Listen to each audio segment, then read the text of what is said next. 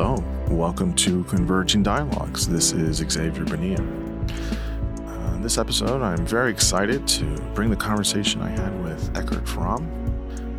Eckart is the professor of Near Eastern Languages and Civilizations at Yale University.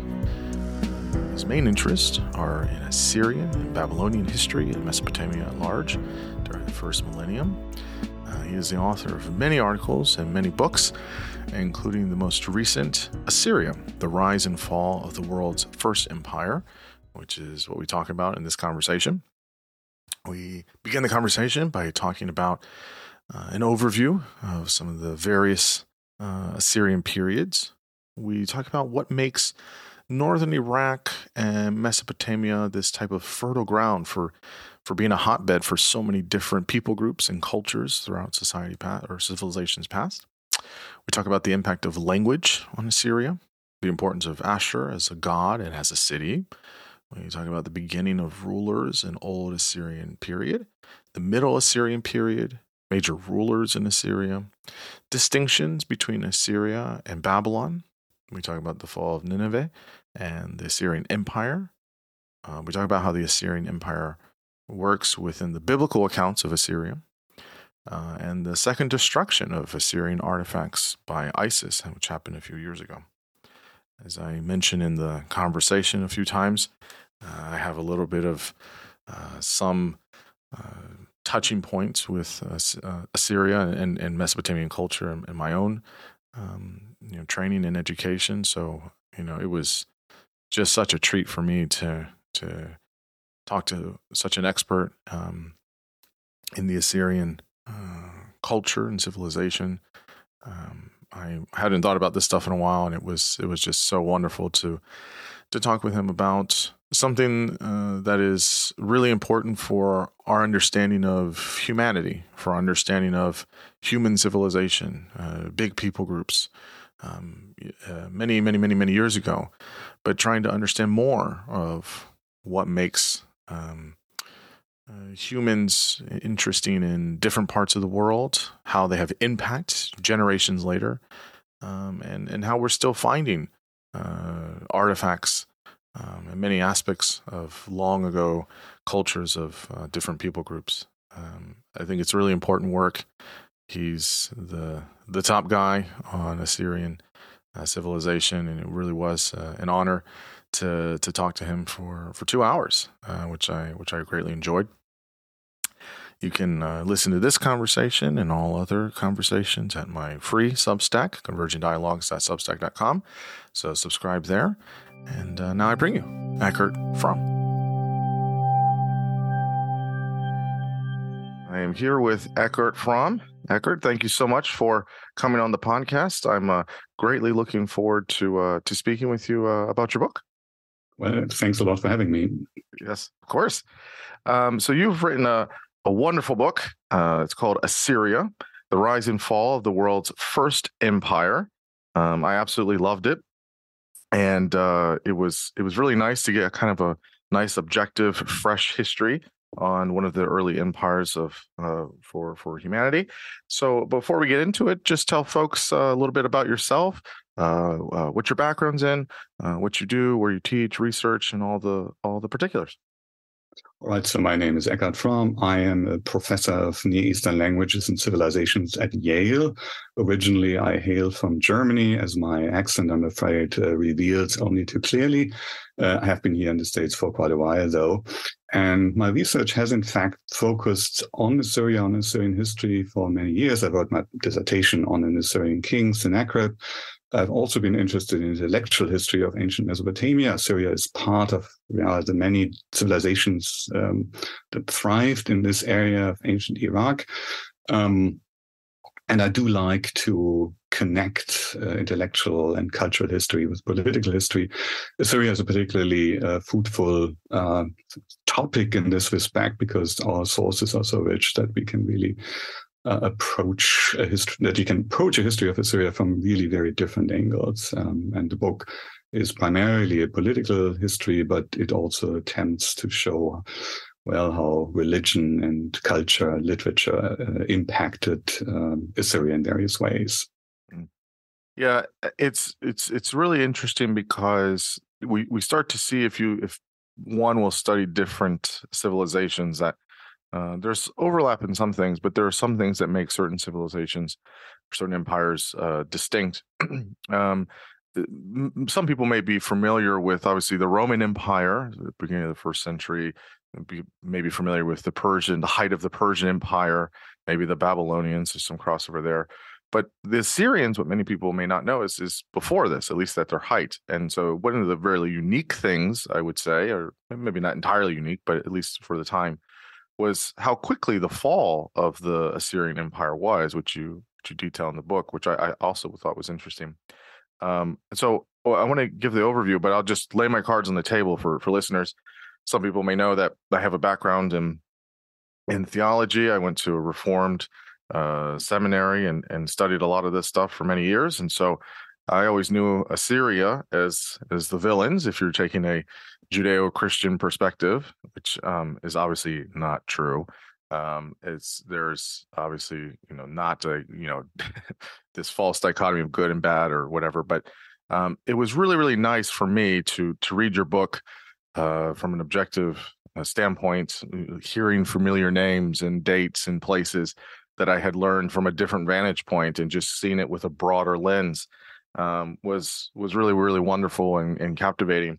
And so I had a blast reading it, and so I'm thrilled to look at it from a different lens. So I really appreciate it. Let's start with an overview of the Assyrian Empire. You talk about these different periods: the Old Assyrian, the transition, the Middle Assyrian, the Neo Assyrian. Could you just kind of give us an overview of the Assyrian Empire in terms of the periods in the timeline, and then and kind of where it's located at in modern day and things like that? Right. So let's perhaps start with geography, which of course defines empire very much. So the Assyria is an ancient land located in the northeastern area, what is today the Republic of Iraq, marked by a triangle formed by three cities: Nineveh, which is on the other side of the Tigris, opposite of the modern city of Mosul, Al-Bela, the modern city of Erbil in northeastern Iraq, and a city named Ashur, some 100 kilometers or 60 miles south of Mosul on the Tigris River. So this is sort of the core area of Assyria. And from there, the Assyrians at some point started to expand and eventually become what I have called the world's first empire. Of course, something one can question. Maybe we can discuss this later. The name Assyria is actually Greek. So this is how the Greeks referred to this land in their historical writings. It goes back, though, to an Assyrian word, an Assyrian name, that's Ashur. That's also, in fact, the name with which the Hebrew Bible refers to Assyria. So the land of Assyria, that's Eretz Ashur in Hebrew. And that name, Ashur, is originally the name of the city of Ashur, which I mentioned as being on the southern end of Assyria, actually, which is really the incubator of Assyrian civilization. So this is where in the third millennium BCE, Assyrian civilization began to emerge. And the first period for which we have fairly ample documentation is the so-called Old Assyrian period. That is a time sort of between 2000 BCE and 1700 BCE. And at this point, there isn't really yet a state of Assyria. There's only a city-state of Ashur. So Ashur doesn't really have political power reaching much beyond the limits of the city. But it already has a pretty broad geographic horizon. That's thanks to the fact that Ashur at this point is the hub of a commercial network. We can talk about that in greater detail later. But at any rate, you have merchants from the city of Ashur traveling far and wide, especially into Anatolia, trading tin and textiles for silver. And this is essentially how Assyria comes into itself as this city-state with this commercial network. There are a few centuries that occasionally called the Dark Age, always a problematic term because the question is the darkness in the eye of the beholder? Was it really such a dark age? So between 1700 and 1400 BCE is 300 years where we don't really know that much what's going on. But a lot is actually happening, because when the dust settles after this period, we see that, we see the actual emergence of an Assyrian territorial state. So in the 14th century, Ashur begins to expand. There are now also kings, real kings in charge. We can talk about that as well as we move on.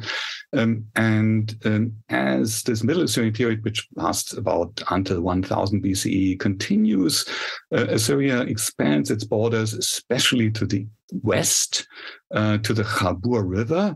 That's a tributary of the Euphrates River. Mesopotamia is a term literally between the rivers that refers to the land between the Euphrates and the Tigris rivers. At any rate, Assyria is now not only this land from Ashur to Nineveh and to Arbela, but also further west. So it becomes a major territorial state, interacting with other states at that time, like Egypt, the Hittite kingdom in Anatolia, Babylonia in the south. The Middle Assyrian period ends around 1000 and is followed by another crisis, so about 100 years, from which we have few sources where we see another contraction of Assyrian power, but not a complete breakdown. So the Assyrian royal dynasty remains in power. And when the dust settles yet again, so in the second half of the 10th century BCE, we see the Assyrian state slowly but steadily expanding into an even larger geopolitical entity. This doesn't happen without crises again, but in the second half of the 8th century BCE, Assyria is the preeminent political entity in all of Western Asia, and becomes what I would say is indeed the world's first empire. This is the time of kings like Tiglath-Pileser III, Sennacherib, Ashurbanipal, famous kings known also from the Hebrew Bible, when Assyria reaches geographically from Western Iran to Egypt and from central Turkey down to the Persian Gulf. So this is the time of its greatest expansion.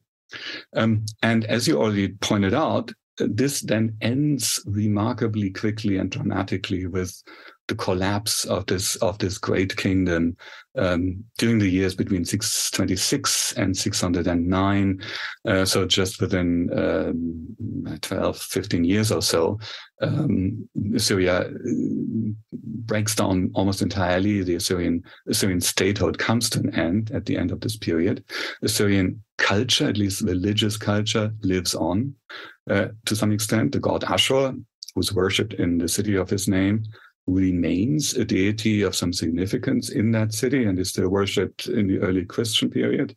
But otherwise, politically, Assyria's time is over. But the model that this empire has actually essentially created remains unforgotten. And the idea of empire as such becomes a powerful one in the Middle East and beyond, with later states, beginning with the Neo-Babylonian state and the Persians, whom you also mentioned, and so on and so forth, and essentially up to the Ottomans in the 19th and 20th century, carrying this idea onwards. And of course, even other empires in the West, albeit only indirectly, some degree, I think, also owe this idea of empire to the ancient Assyrians. And Assyria, at any rate, is also remembered in later tradition as being the first empire in world history, both in the Bible, which provides pretty detailed and often accurate information on some of these Assyrian kings of the imperial period, and also in classical sources where Greek historians, Greek Roman historians like Diodorus claim that the Assyrians created essentially the first great state, the great empire. And this tradition lives on throughout the Middle Ages and into early modernity, with Assyria being the first in this long sequence of a translatio imperii, as it is called in Latin, a sequence of empires throughout history, with the Roman, of course, the Roman Empire, the greatest of all. That's a lovely overview, and I'm curious here, because a little bit I've read, and you mentioned the book. What do you think it was about this region of northern Iraq which, there's still many people groups that are still there today. Um, that made it just kind of fertile ground for many civilizations to either arise from there or to be there or to have cohabitate there. What is it about Mesopotamia in general, this region between the Tigris and Euphrates rivers, that just made it such a hotbed for so many things, whether it's trade or different like cities that pop up or people groups? What was it about that location that makes it so, unique? I like this term, a hotbed for so many things. I think that's actually true. And it is, in fact, I mean, many firsts, historical firsts, can be located in ancient Mesopotamia. Well, one thing is, again, geography. Mesopotamia, including what would later become Assyria, is part of the so-called Fertile Crescent. Fertile Crescent is a geographic region that starts in southern Palestine and then sort of forms a crescent along the Taurus Range in southeastern Turkey towards the Zagros Mountains of Iran down to the Persian Gulf. And what makes this region important is that in this area you have enough rainfall to practice agriculture. And if you wish, agriculture is being invented in the Fertile Crescent. This is the reason why it is called fertile. It is here where from roughly 11,000 BC onwards, and then for many millennia to come, you have phenomena such as the domestication of certain crops like emmer and einkorn, so varieties of wheat, of animals like goats and sheep and cows and dogs and so on. And where you have agriculture, of course, you have dramatic changes in the way people are living their lives. They no longer live as hunters and gatherers. They become sedentary. They create villages. They live in villages. Eventually, these villages will turn into cities. This is a very long process, and therefore calling this the Neolithic revolution is a little bit misleading, because it is really something that happens over millennia, but it does happen in this area. And many sites in what would later become Assyria are sort of key for this development. But then you can also observe that some particularly important breakthroughs in civilization, like the invention of writing, the emergence of big cities, actually happen more in the south of Mesopotamia rather than in the north. So not in what would later be Assyria, but rather in a region later inhabited by the so-called Babylonians, so a region essentially south of modern Baghdad, the capital of Iraq, which is an alluvial plain where you can no longer have rain-fed agriculture, but where you have a very fertile soil that's carried down by the two rivers, the Tigris and the Euphrates. But in order to cultivate crops in this area, you need to have organization. You need to have a managerial class. Because you need to build dams and canals to water the fields, and you have to make sure the water is then the water is again removed from those fields to prevent salinization and things like that. So in order to have that, you have to have a division of labor, and what that leads to eventually is the emergence of big cities with managerial classes, a great deal of social stratification, and so on. And that happens first and foremost in southern Mesopotamia, especially in the 4th millennium BCE. The key city here is the city of Uruk, famous as the place where later on the legendary king Gilgamesh is king. This is where, for example, writing is invented, and that writing was probably invented in Mesopotamia around 3,500 BC or so, in order to keep track of economic transactions that would take place, to essentially as a managerial tool. And it takes a while, several centuries actually, for north of Mesopotamia, the area of Assyria, to assume, to adopt some of these breakthroughs. But you already have sort of proto-cities in this area around 3000 BCE. And, as time goes by, this area of northeastern Iraq becomes part of the cultural world of Mesopotamia. Also of the political world. So in southern Mesopotamia, you have the emergence of big kingdoms that rule over extended areas. First, the so-called dynasty of Agade, that begins in 2350, then the kingdom of Ur. And they seem to also rule over the areas of what would become Assyria. And so around 2500 BCE, you have for the first time archaeological traces from the city of Ashur, this place from which Assyrian culture emerges. And we don't know that much about it because, you have to dig down into these tells deep in order to find these very early traces. But it's clear that, for example, there are temples at places where later on Assyrian temples would be found, including a very important temple of the goddess Ishtar, goddess of love and war, from where we have a large number of votive figures, so figurines of men and women, actually quite a few women, shown in the act of praying and put up in place in front of a statue of the goddess Ishtar, it seems, which shows us sort of a little bit how these people actually looked like, the people who lived there. And it also seems that around 2,500 people in Ashur were speaking a Semitic language that may have been an early version of Assyrian.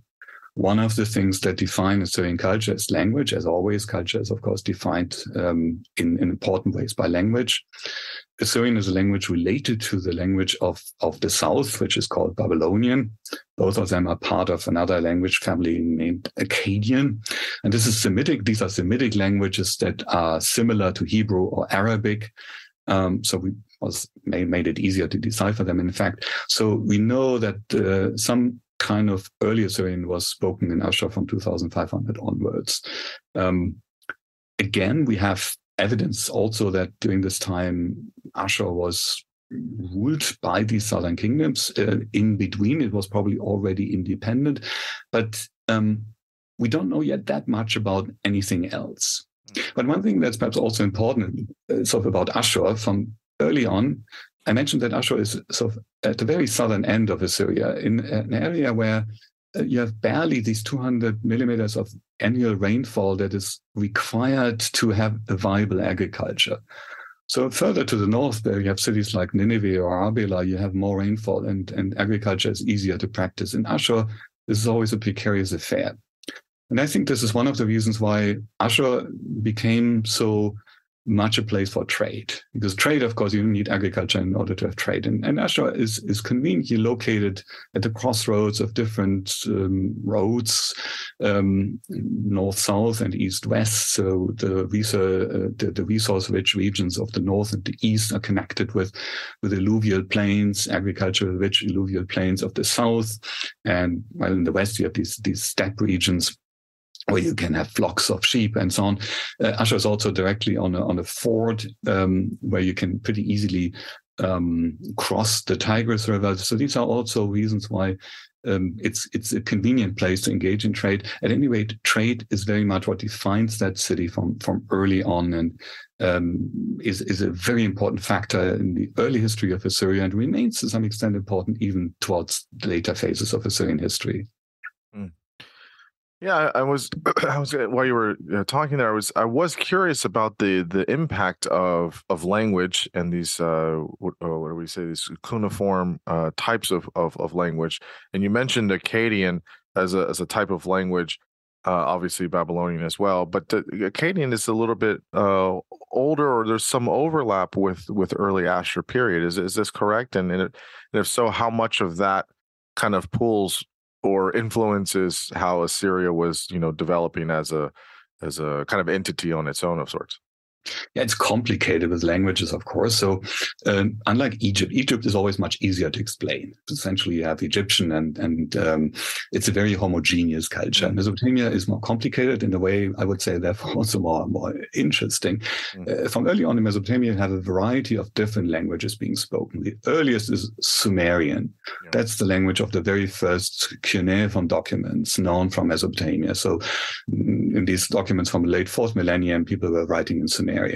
But from early on, people in this very region were also speaking Semitic languages. And those languages are subsumed by modern linguists under the term Akkadian. The earliest form of it is Old Akkadian. That's the language spoken during the time of this great kingdom of Agade, kings like Sargon of Akkad, Naram-Sin of Akkad, who also ruled over Ashur. And this Old Akkadian then splits up into two different dialects. In the south, it's Babylonian. In the north, it's Assyrian. So they are very similar. Assyrian and Babylonian, I think speakers of Assyrian would have understood speakers of Babylonian, vice versa. But they do have, characteristic differences as well. So they also mark specific identities. We can talk about that later as well, but I think it's important to note, perhaps since I'm speaking about it anyway here now, that the Assyrians from early on are very interested in this culture of their southern neighbors in Babylonia. So later on, they adopt much on Babylonian and also Sumerian literature. And even before that, from the 3rd millennium onwards, they seem to also adopt many of the deities worshipped initially in the south and make them their own. The main deity, of course, and that's another important thing that needs to be pointed out when one talks about the Assyrian identity, the main deity in Assyria is this god Ashur. That is a deity, as mentioned that already, it's the same name as that of a city and very much sort of a god that embodies that city. It's a pretty abstract deity. Initially, you could say a god without qualities almost. It's very much really identical with the city. The main temple is on this rocky crag overlooking the Tigris on the northeastern edge of the city of Ashur. Unlike deities from southern Mesopotamia, who have families and about whom stories are being told, they have a mythology. Ashur doesn't really. He assumes such a mythology later by being identified with some of these southern gods. He is a very peculiar god otherwise, though. And because he is so peculiar, of course, he is a very important marker of Assyrian identity. His image changes. He's initially this Numen Loki represents the city. He later on becomes a very warlike God, as always. Religion metamorphizes in the way politics and other features of society change. People then adapt, and religion is accordingly adapted to these new realities. But still, Ashur remains this really significant deity. While at the same time, the Assyrians also worship many additional gods and goddesses, many of whom are imported from the south, from Babylonia. I was going to ask about Ashur, because it seems like it's not only is it the main city, but it's also the god. It's where kind of everything kind of starts and begins. And so how does that, as much as you're able to know, right, from whichever manuscripts or from various finds to know about this from so long ago, but where does this stuff kind of originate from? Is this just from a group of people? Is this from everyone getting together and saying, like, this is a god we're going to worship and we're going to name a city after it? How do we understand maybe how these, or is it just kind of like you were saying, adopting a lot of different things from other types of languages or cultures in the region? How did these things kind of form or take place? That's still very hard to know, because writing on a large scale doesn't really begin, at least to the extent we can ascertain at this point, before roughly 2000 BCE. So the earliest evidence for the worship of deities from the city of Ashur actually comes from this temple of the goddess Ishtar, not from the temple of Ashur. But that may simply be due to the accidents of discovery at the place where, from roughly 2200 or so onwards, Ashur was worshipped. Has not really been possible to dig deep enough to find whether there were earlier traces of a very early temple. I would assume there was. I think probably the Temple of Ashur goes back to very early times, and from very early on already essentially marked the identity of the people of that very city. But when you think about Assyria and its later history, it's also important that this idea of also worshiping a great goddess is important also from early on, because, at the beginning, Assyrian culture is very much limited to the city of Ashur. Later on, though, you have these other cities like Nineveh and Kalach and Arbela.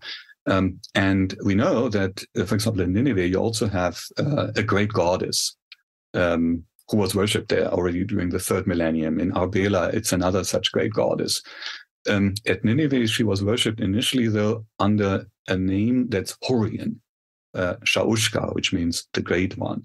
Hurrian, that's another language spoken in the ancient Near East from early on, an isolated language not related to any known language except for Urartian, which is also related from later times. There was a language of a population group that also lived in northern Iraq in the 3rd millennium BCE, maybe even earlier. And the culture, for example, of cities such as Nineveh and Arbela probably really is shaped very much by these Hurrians. At some point in later tradition, when the kings of Ashur expand their kingdom and Nineveh and these other places become part of an Assyrian territorial state, this Hurrian culture is kind of downplayed and replaced by a culture the Assyrians take very much from Babylonia, but it's part of this very early mix of different peoples and religions in this area. Where the god Ashur comes from, where these early Semites come from, that we know lived in Ashur around 2,500, we can't say. Maybe one day when we can excavate the deeper layers of Ashur, we will figure that out. But for the time being, all we can say is that around 2,500, after a sort of period of increased urbanization in this area on the upper and middle Tigris River, the city of Ashur becomes an important city in the north, and probably from early on, one that is especially significant for the international trade taking place in this area.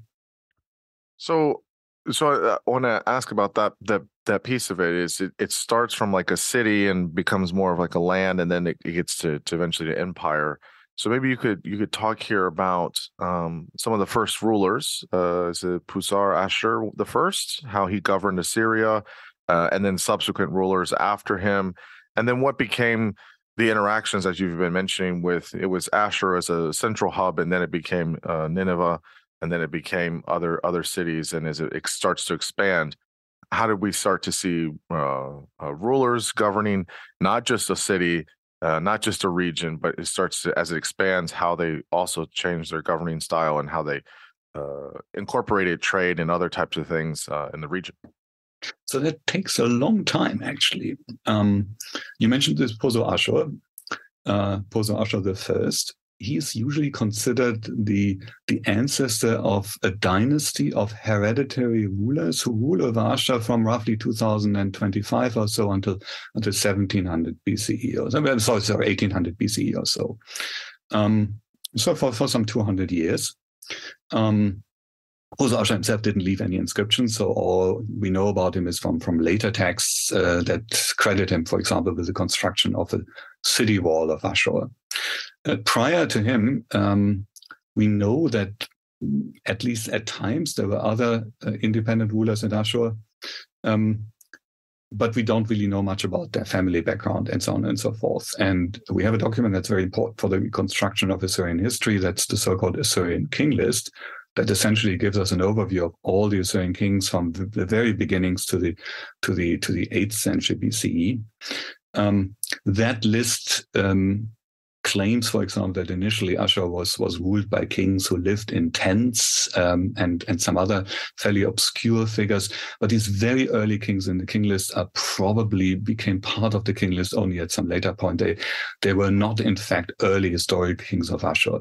So with this Poso Ashur, we enter a period from which we actually have a lot of documentation. And so these hereditary rulers, starting with Poso Ashur, and others would include rulers such as Shalem Achom and Erishom I. There's no need for me to mention these unpronounceable names here. I think that's better to read them, otherwise one will forget them right away. But one thing that's important to keep in mind is that while these rulers do have certain prerogatives, for example, they're the only ones allowed, seems so, for these 200 years or so while this dynasty is in office, to write inscriptions in their own name, and they're in charge of building temples and things like that. This is what they do. while they have these rights and privileges, they are clearly not terribly powerful sort of altogether. What is very striking about these first 200 years of the old Assyrian period, so roughly 2000 to 1800 BCE, is the fact that the governance of the city of Ashur is divided between these hereditary rulers, an assembly of all the free citizens of Ashur, and an institution known as the city hall that is headed by an official named Limum in Assyrian, after whom years are named in the Assyrian calendar. So you have essentially three institutions: a pseudo or proto-monarchical institution, that's the hereditary rulers, kind of aristocratic limums who are in charge of the city hall, and this popular assembly. And the popular assembly, city assembly, apparently meets on a regular basis in an area, possibly at the place where later on the ziggurat of the Temple of Ashur is built, on the northern part of the city of Ashur. And what they do there is they decide, for example, about judicial matters. And well, in that way, of course, determine politics. And we don't have the laws that they promulgated from Ashur itself, but we have evidence for some of them from a place 950 kilometers away from Ashur, a trade colony, so to speak, where citizens of Ashur would live in order to engage in their trade activities, Kanesh in central Anatolia. And so some of these laws, for example, would say that merchants from Ashur were not allowed to sell gold and silver to merchants from Babylonia or from Amurru in the west. So there is some sort of economic protectionism in place by punishment of death. So this was something that the city assembly, the popular assembly, would be able to decide. The city hall would be in charge of weight and measures and taxation and so on. So altogether, the political system in place early on in Ashur is one that one could call sort of anachronistically a mixed constitution. Quite similar to how the Greek historian Polybius describes the political system of Republican Rome, where you have the Senate as an aristocratic institution, and the popular assembly as a democratic institution, and where the consuls as a kind of more autocratic or monarchical one. So this is quite similar actually in Assyria, and the hereditary rulers are not even allowed to call themselves king. So whereas in the south, you have rulers who would use the Akkadian word, the Babylonian word Shalom, to refer to themselves, which is king. Those Assyrian rulers can call themselves sort of the deputy of the god Ashur, or the overseer or prince, difficult to translate, but they are never using the term king. They also seem not to have really a palace. There's no evidence for a palace in old Assyrian Ashur. They have no court. There are no chief cupbearers also, and other courtly officers, whom you find plenty in the south in Mesopotamia, and even, for example, at Kanesh, where you have a local ruler in place who has such servants. These Assyrian rulers don't. So it's a really interesting thing that Ashur starts off as a really non-autocratic political entity, considering that it will eventually become this highly streamlined autocracy, this imperial autocracy, as which it then becomes so famous in the Bible. Of course, the king of Ashur is fully in charge of everything in this later times. This is quite striking. It's important to keep in mind that really, I mean, Ashur and Assyria undergo a number of remarkable metamorphoses before they really become this empire. As an empire, they eventually become famous, the Assyrians, but before they are an empire, they are different other things. Yeah, I think that is important to know, and that's why for any empire, the origins are always interesting, right? Because to become great or expansive or very domineering, you have to start from some place, and it's interesting to see. And of course, you're talking about hundreds of years of time, but it's interesting to see where those origins, begin. I guess the one piece is this expansion. So as you get to the Middle Assyrian period, you're having cities now. You have some sort of land. You have, as you're talking about, these political kinds of ways of operating. You mentioned that the Middle Assyrian period is being a patriarchal society, and that there's a few kings here that bring about economic and cultural changes and patterns. Maybe just chat about how the Middle Assyrian period, worked, which was, roughly, 300 years, 400 years of time. So how did we move from, this, the old Syrian period to transition period all the way to, 1300-ish BC or just before that, and then that goes for 350 years. Just talk about what was the key moments or key figures for the Middle Assyrian period. Yeah. So you have an interesting moment already in Old Assyrian times when a foreign ruler, pretty colorful personality by the name of Shamshi-Adad I, conquers Ashur, and for a while so creates a large territorial state of the kingdom of Upper Mesopotamia, as it is called by modern scholars, that rules everything so from the Middle Euphrates area in eastern Syria to the Zagros Mountains. A pretty powerful state. Ashur is not the capital of the state, but one of its major cities. And this king, the Shamshi-Adad, leaves inscriptions in Ashur in which he clearly indicates that Ashur is important for him. His calendar practices draw on those of Ashur. This doesn't really last very long. His son and successor, Ishme-Dagan, is already very much weakened. And when he eventually, in the 18th century BCE, when he dies, this interlude of these powerful territorial rulers is over, and the previous model of divided governance is put into place again. I think, though, that the people of Ashur must have remembered this time. This was, for them, an opportunity to see that you can have a very different system, very different political system in place, where you actually have a king. This Shamshi-Adad is a king. He calls himself a shavu, a real king. And so I mentioned there's this dark age. So between 1700 and 1400, we know very little. The Assyrian royal dynasty remains in place. But otherwise, it's very hard to say what happens. What we can say is that these Hurrians, I mentioned before, that they create a state of their own now, the so-called state of Mitanni, centered around a city named Vashukani in what is modern Syria and eastern Syria, and put a lot of political pressure on Ashur. Ashur remains over long periods of time somewhat independent, but these hereditary rulers there were still in place. They feel this pressure, and they see probably, as time goes by, that they need to adapt in order to be able to somehow cope with this constant pressure if they want to keep their identity as Assyrians. Up to this point, Ashur is also remarkably peaceful. This is quite interesting. Again, Ashur becomes this, you mentioned it, these villains in the Bible constantly conquering foreign places. And I mean, that is what they do in the first millennium and starting around in the 14th century. Initially, they don't. Whereas in southern Babylonia, in the first half of the second millennium, you have endless wars between city-states and sometimes larger territorial ones. Ashur essentially stays away from the fray. They don't engage it.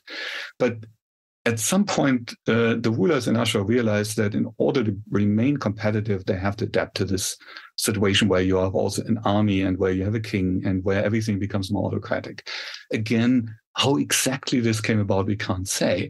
But in the 14th century, we have this king, Ashur-uballit I, who is the first Assyrian ruler to actually assume this title of a king, who communicates with other kings of territorial states of the same time, including the king of Egypt. So the Egyptian pharaohs write to him, and he writes to them. And these letters written in the Babylonian language and in cuneiform were found in Egypt at a site known as Tel El Amarna, famous for being the capital of the hereditary pharaoh Akhenaten.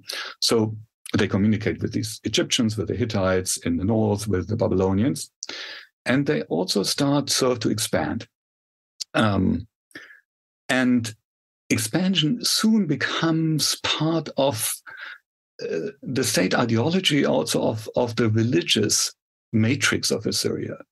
The coronation ritual, which is put into place to celebrate the coronation of the Assyrian king, includes a statement, a call made by the high priest of Ashur, essentially in the name of the god Ashur, which requests from the Assyrian king that he expand his land, Rapish Matka, expand your land with your just scepter. That's what this text says. So after this very peaceful period that preceded the Middle Assyrian period, now suddenly you have kings who are very keen on expansion, and expansion by military means.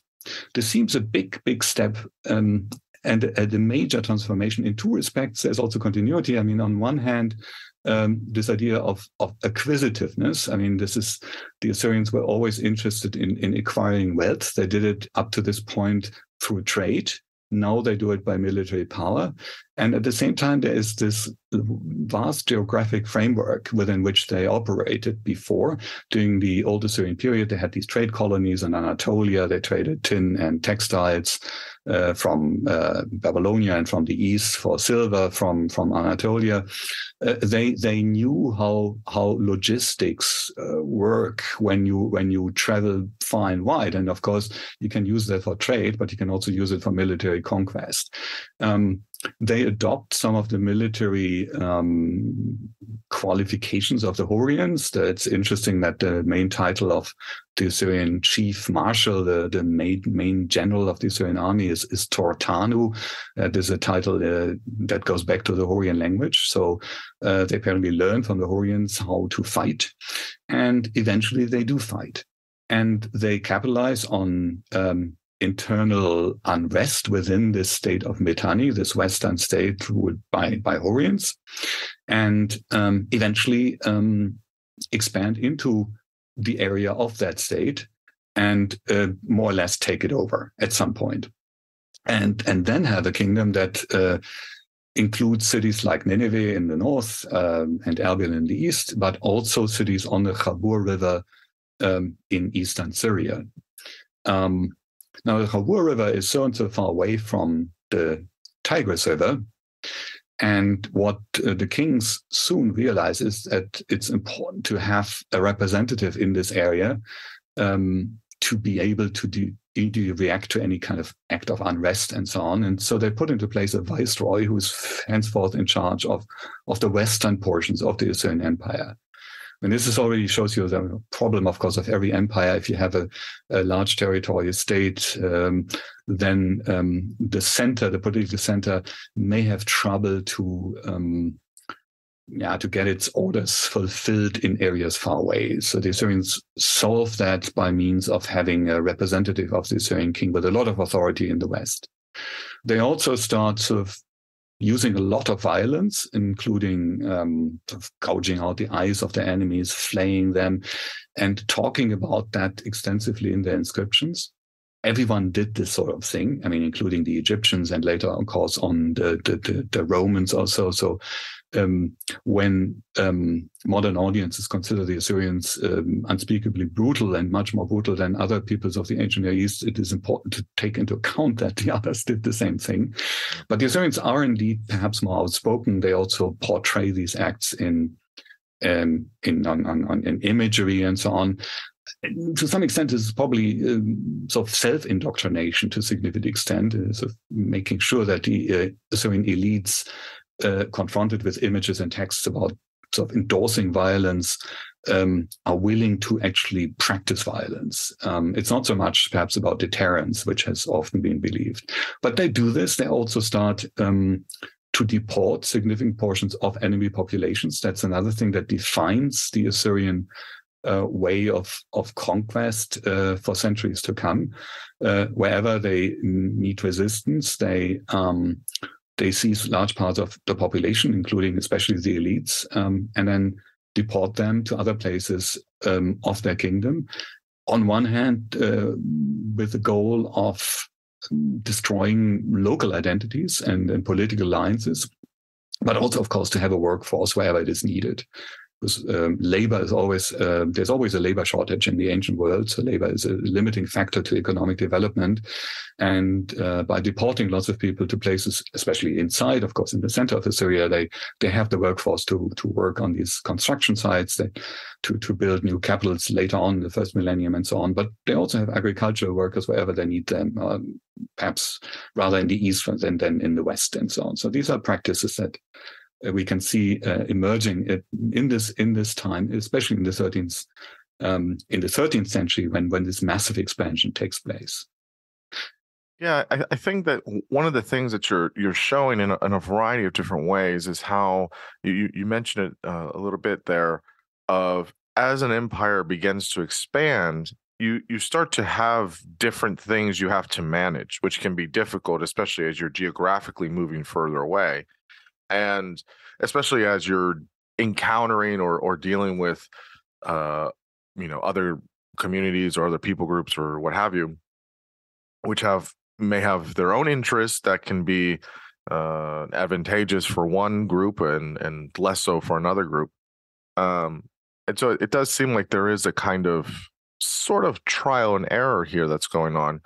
But then when you get to, and this is in the middle of your book, kind of closer to the height of the Assyrian Empire, is where you have the reign of Tiglath-Pileser III, up until Sargon I, and then you have Sargon II and Sennacherib after him.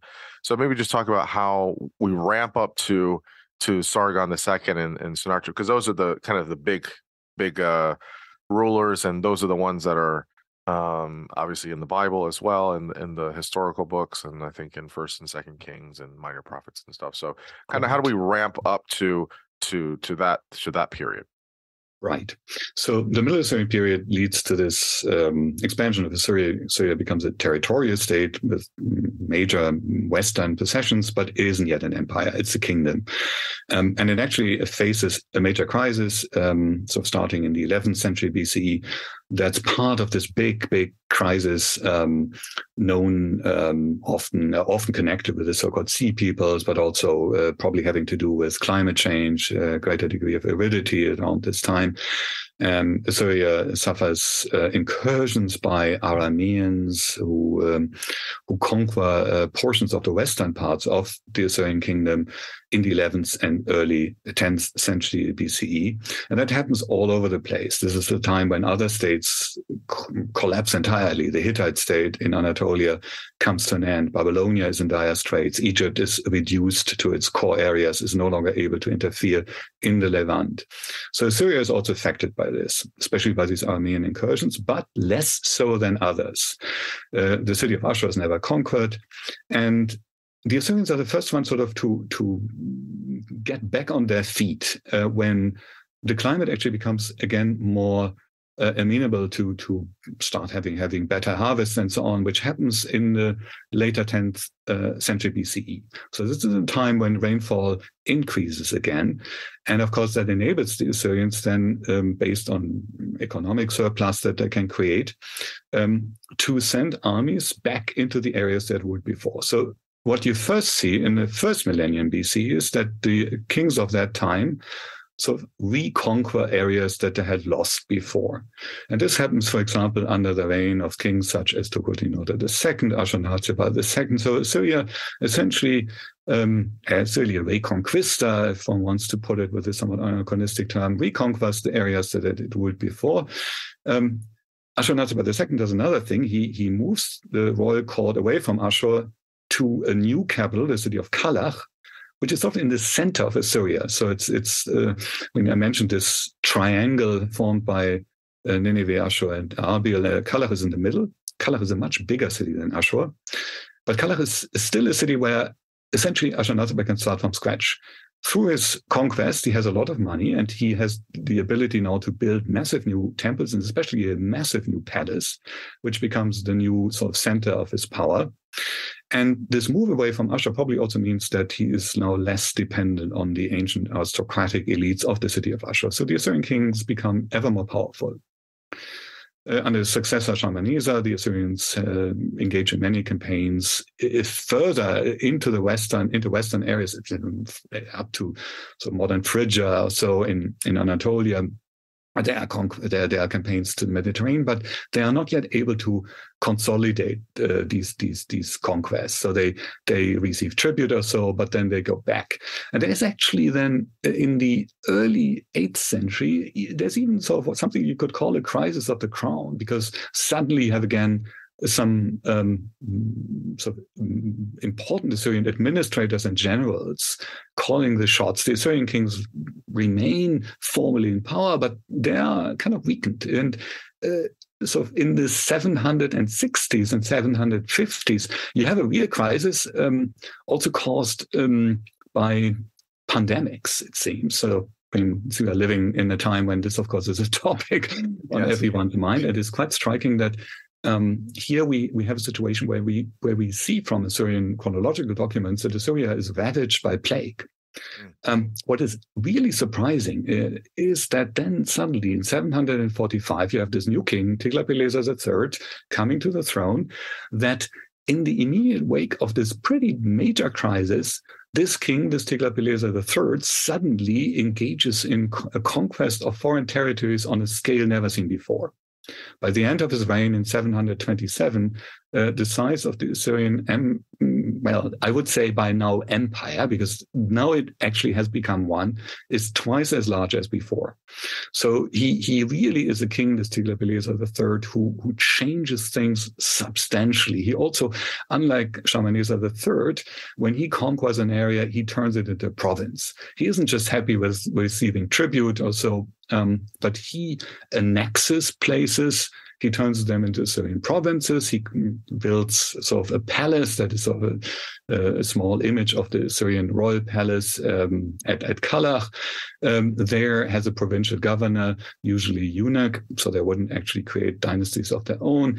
And those eunuchs would be in charge of taxing people, making sure that a surplus of the agricultural goods produced in the provinces are sent to the Assyrian center, have armies stationed there that the Assyrian king could use on his way to additional conquests. All this is implemented at this time. So it's a big change.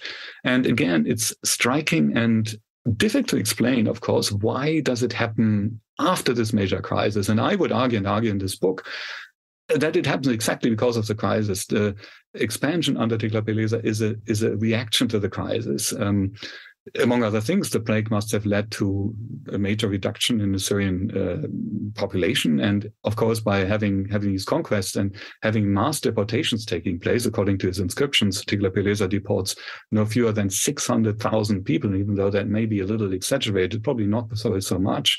So he gets the workforce he needs again, and he gets the wealth that Syria might have lost. So, it tells us something about history not being determined by anything, unless, it really is, of course, if the challenges are too big, then you cannot do anything about it. But Tiglath-Pileser is able to react to these challenges. He reacts in aggressive ways. So this isn't exactly a role model for our time. It's rather a warning, I would say, that bad actors might do things in a moment of crisis that others should be aware of. It really depends here, of course, on to what extent you identify with Assyria as an historian or you don't. Right. At any rate, this is what happens. And this is the birth, I would say, of the Assyrian Empire. And then you have kings like Sargon II, like Sennacherib, like Esarhaddon and Ashurbanipal, during whose rule this empire becomes even more powerful. It also experiences a number of crises. We know an awful lot about it because now we have really many sources, very long royal inscriptions telling us about the campaigns, but also letters and treaties and administrative and archival and legal texts, literary texts from Assyrian libraries that tell us something about Assyrian culture during this time. So it's not only sort of exciting to study this empire because it is really an important political development we can trace here, but also because we simply know so much about it. Yeah, so tell us about, I guess, I'm curious. I know Sargon II was a huge figure, so you can chat about him real quick, but also about Sennacherib, because he you talk about his third campaign and how he couldn't defeat Jerusalem, which is pretty surprising if this is such a big empire. Maybe just talk about how they govern and maybe about this third campaign a little bit. Right. So Sargon, as I mentioned already, really successful with his various conquests, reconquers Babylonia, among other things that Tiglath-Pileser had conquered already, but that had gotten lost again. Secures the West, where also he had to face a number of rebellions. The West, that is actually sort of the Levant, the area closer to the Mediterranean Sea, and that brings us, of course, also closer to ancient Israel and ancient Judah. Those kingdoms that are, of course, better known to an educated public than these Mesopotamian ones, because they are so prominently featured in the Bible. I mean, this is after all ancient Israel. So at that time of Sargon, you still have essentially two kingdoms, the northern kingdom of Israel and the southern kingdom of Judah. But the northern kingdom is already severely reduced to a core area around the city of Samaria after Tiglath-Pileser III had conquered Israel and had essentially brutally assaulted it, had annexed parts of it to Assyria, and then only left this rump state. Under Sargon, even this rump state of Samaria, it comes to an end, probably already on his predecessor, Shalmaneser V, and Israel essentially is divided up into Assyrian provinces and is no longer an independent kingdom. And Sennacherib then becomes king after Sargon, after his very successful reign, is actually killed on campaign to the north. It's another story, but I think I might not tell it because it might get us into areas too complex to discuss here. So Sennacherib faces another rebellion in the west. Places like Tyre and Edom and so on and so forth no longer pay their tribute. And that includes also Judah. Judah, by that time, is a vassal state of Assyria. Judah was smart enough not to fight Tiglath-Pileser III when he attacked. They said, okay, we accept that you're the great king, we pay you tribute and so on, but leave us in peace and we want to remain independent. But then they are part of this rebellion after this violent death of Sargon II, with which King Sennacherib has to cope. Sennacherib comes to the throne in 705 BCE. For the first 4 years or so of his reign, no one in the West pays taxes anymore. Then he starts a campaign against the West. This is essentially a very successful campaign. He starts off conquering the area of the kingdom of Sidon, which he manages to do when everyone else sees that this works, that the Assyrians are successful. Then many of these other states are sending their emissaries there and actually pay fourfold tribute in order to make up for the non-paid tribute of the 4 previous years. But there are also some places that do not pay and that remain defined. The city of Eckart, for example, which is eventually conquered, and in fact, the land of Judah.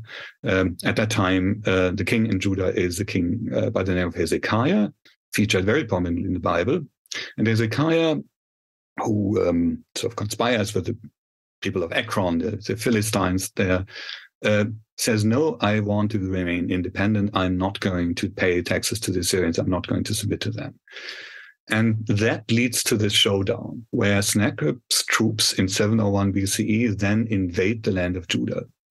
And based on what we learn from Assyrian sources, but also to some extent from the Bible, they are essentially initially quite successful. And they force Hezekiah to pay tribute. And here we have a case where we see that the Bible actually gets certain things quite right. So both the Bible and the Assyrian annals of Sennacherib claim, among other things, that Hezekiah would eventually pay Sennacherib a tribute of 30 talents of gold. So it's clearly a very specific datum. And where we see that, okay, here the biblical report is based on the chronicle or something that is clearly accurate. But then the Bible, Sennacherib claims, when we look at what he says, what happens at Jerusalem, he claims that he sort of caught Hezekiah like a bird in a cage. Hezekiah was no longer able to leave his city, nor were any other people in Jerusalem. And eventually he paid this big tribute. And then Sennacherib decided to accept it and return to Nineveh. Essentially a great thing. the Bible has it very differently. So in the Bible, you read that Hezekiah, praying to God and being encouraged by the prophet Isaiah, does not really yield to Sennacherib and opposes him. And then the story culminates in a tale according to which the Assyrians have camped near Jerusalem, and then during the night, the angel of the Lord sort of comes down on the Assyrian army. 185,000 Assyrians are killed. Sennacherib is forced back to Nineveh, and essentially, there eventually is killed by his sons. And there's some truth in that. He is eventually killed by his sons. We know that. But the business with these 185,000 killed Assyrians, of course, is fantastic. This is a later theological interpretation, an interpretation that wants to present Hezekiah as a great hero. It seems to me the truth is that the Assyrians probably made a cost-benefit analysis and realized that Jerusalem, which is not easy to conquer, which is sort of in this rugged, somewhat hilly Judean land, was not worth the effort of a 3-year siege or so. And since Hezekiah was willing to pay tribute, it was actually better for the Assyrians to accept that tribute and leave him in place as a loyal vassal.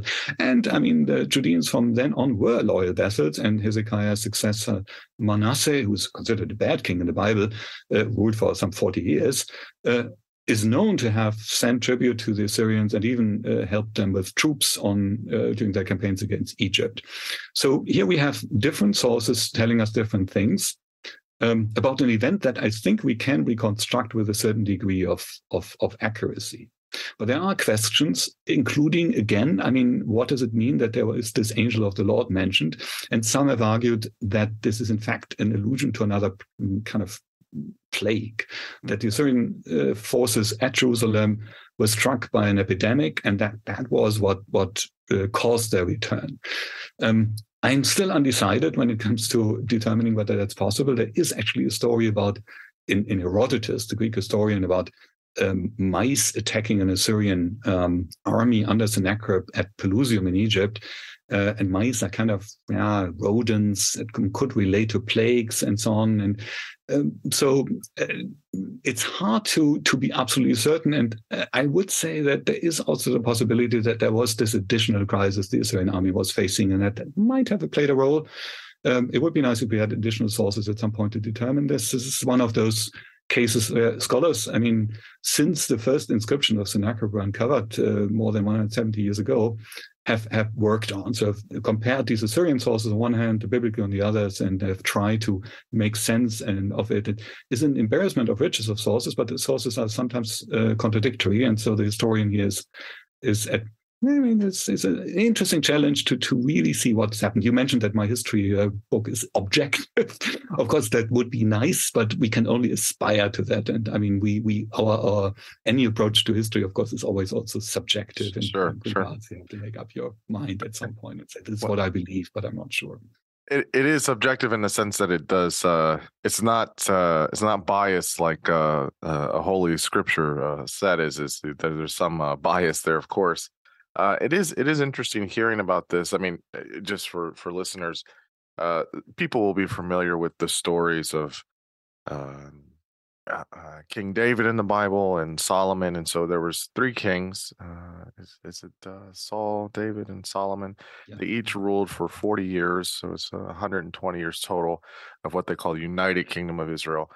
And in 975 is when there was the divided kingdom. So you basically had the northern and the southern kingdoms, and they had divergent ways of governing and being governed, if you will, by certain empires. And so in one of these, in the story that you just told, which is detailed in First Kings, is that right? I think that's right. Yeah, the later in 2 Kings, but Second Kings, yeah, is where you see the Assyrian army and how they this account. Also as a note, if towards the end of the Old Testament, if people look at this, you'll see a bunch of prophets, and they're categorized as major, minor, just because of the length of the books that are put in there.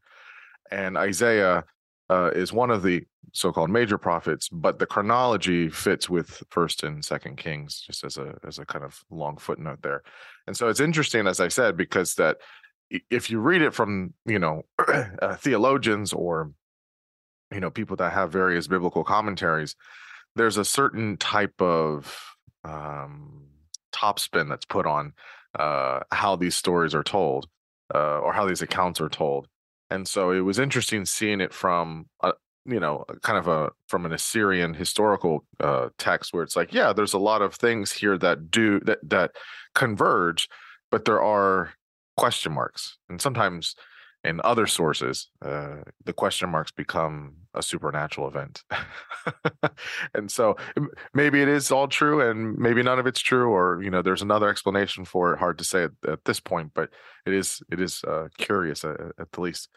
So there's this one bit that you talk about in the book. You talk about all of these various aspects, but one question I had was, during the empire, and of course there's a lot of conquering and taking over, and there's a lot of shared land here. My question I had was how distinct at this point, in this kind of, at the height of the Assyrian Empire, how distinct were Assyria and Babylon? You talk about this Babylonianization of sorts of Assyria, and I'm curious of how that manifests in many components of their culture, especially generationally and downstream.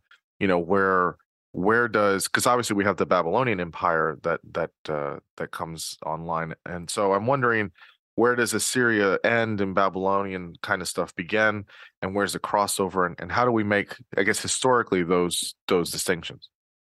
Yeah, absolutely. I think the best way to conceptualize the relationship between Assyria and Babylonia is to think about it in the same terms as one thinks about the relationship between Rome and Greece. So Rome is this great conqueror state.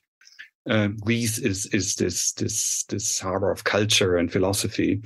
The Assyrians, very much like Rome, adopt from the Babylonians important aspects of the religion. I mentioned that already, and also their literature and their scholarship.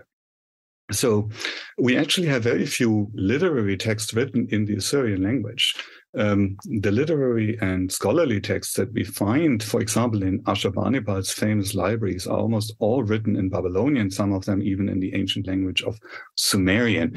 So Ashurbanipal, just to be brief about this, king who ruled from 669 to 631 BCE, famous for actually having created what one could consider the first universal library in world history. Some 30,000 tablets and fragments have been unearthed at Nineveh that belong to that library. And these texts include famous epics such as the Epic of Gilgamesh, hundreds and thousands of omen texts, rituals and incantations, medical treatises. So the earliest large corpus of medical texts that we know is actually from ancient Mesopotamia. These are texts that are written in the Babylonian language. So the Assyrians very much sort of endorse Babylonian culture initially, as I said, perhaps as an antidote to Hurrian culture. They want to get rid of that, but then really out of a genuine admiration, it seems, for it. They consider it really the fountainhead of wisdom. This is something where the Assyrians are really very much in love with Babylonia. At the same time, like with Greece, Assyria wants to rule over Babylonia. So they are willing to give Babylonian cities all sorts of privileges, tax privileges especially. So that Babylon doesn't have to really pay taxes like other places and so on and so forth.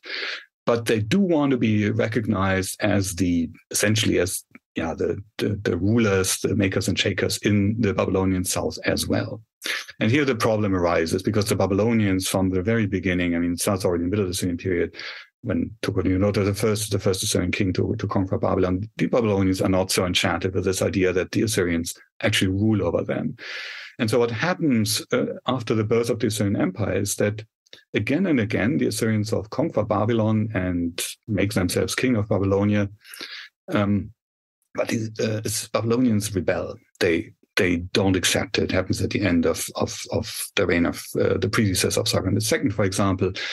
And it happens again during the reign of Sennacherib, the king who is most famous actually for this attack on Jerusalem. But for Sennacherib himself, it was probably the altercation with Babylon that was more important. It was an altercation that was dramatic. It began with the rebellion right at the beginning of his reign, and several others followed. At its height, the Babylonians made common cause with the Eastern Elamites, enemy of Assyria, and even delivered Sennacherib's son, who had been made a king of Babylon, to the Elamites, who probably killed him. At any rate, Sennacherib developed of a strong hatred of Babylon, it seems, at this point.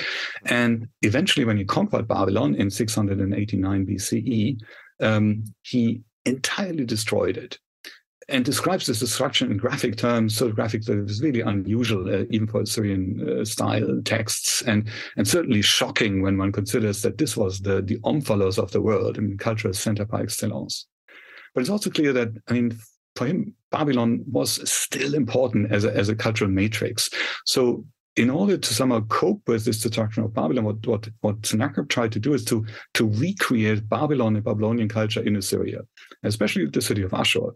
So he recreates the cultic infrastructure of the god Marduk, the city god of Babylon, in Ashur, making Ashur, the god of Assyria, the new Marduk, even kind of rewriting the Babylonian epic of creation that features the Babylonian god Marduk as the great creator god and hero that vanquishes a female chaos monster. So Sennacherib replaces Marduk in that epic with the god Ashur, and so on and so forth. So somewhat ironically makes Assyrian religion much more Babylonian than it had been before. It doesn't really work out, though. This is a pretty exciting sort of religious reform that we can trace here. But the power of the cultural sort of image of Babylon is so strong that eventually, under Sennacherib's successor Esarhaddon, Babylon is being rebuilt. Then there is yet another sort of war with Babylon during the reign of Ashurbanipal, the library king. At that time, Ashurbanipal's brother, Shamash-shum-ukin, is king of Babylon. So this is also a war between brothers. It's a war between sibling civilizations, a war between brothers. For that reason, perhaps exactly, it's particularly violent.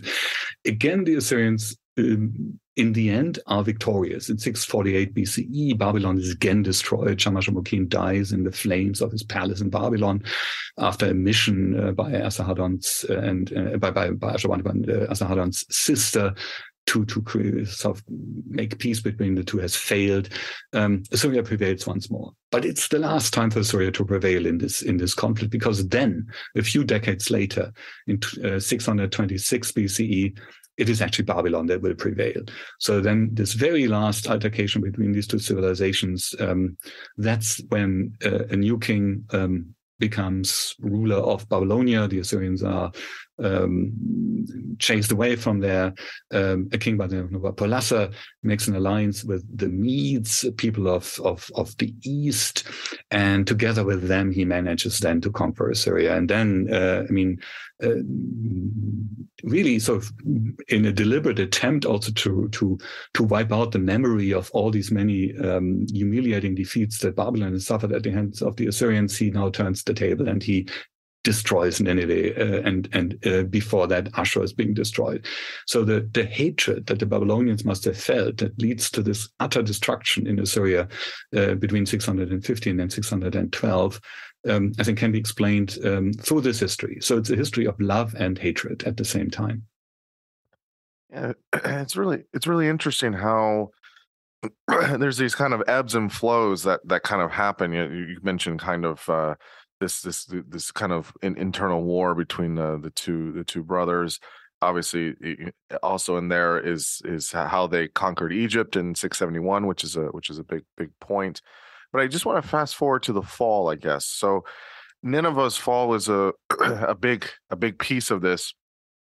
And between 627 and 605, you kind of classified as a type of, one of the first kind of world war of sorts.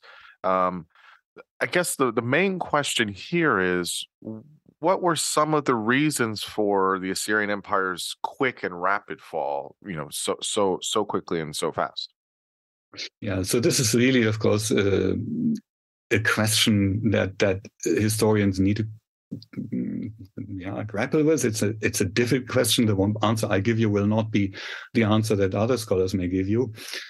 As with all great events in world history, when you think about the actual root causes, it's hard to pinpoint the one that really is decisive. So first of all, I mean, I've already alluded to it. The events as such, we actually know pretty well. We know that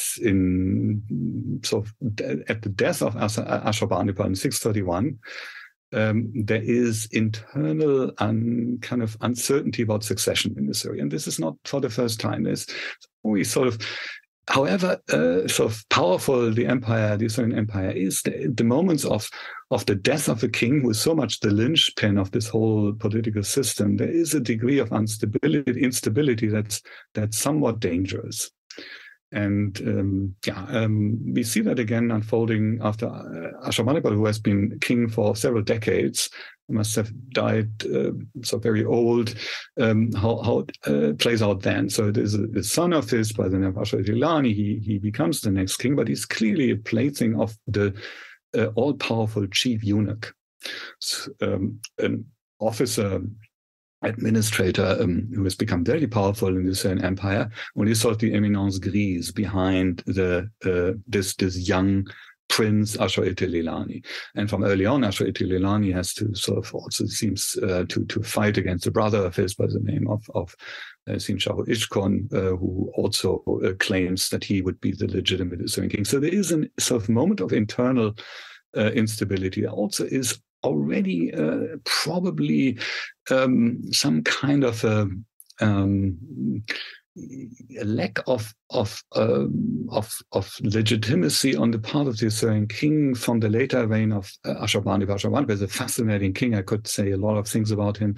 I mentioned the great library that he created. He created some of the most beautiful Assyrian art, or rather his artists did many beautiful reliefs. For example, the lion hunts from Nineveh now exhibited at the British Museum, among the most famous works of art from the ancient world as such, and rightly so. There are also some particularly impressive scenes of warfare. But it's interesting when you read through the lines of some of Ashurbanipal's inscriptions, you can see that, for example, Ashurbanipal never went to war. He was afraid.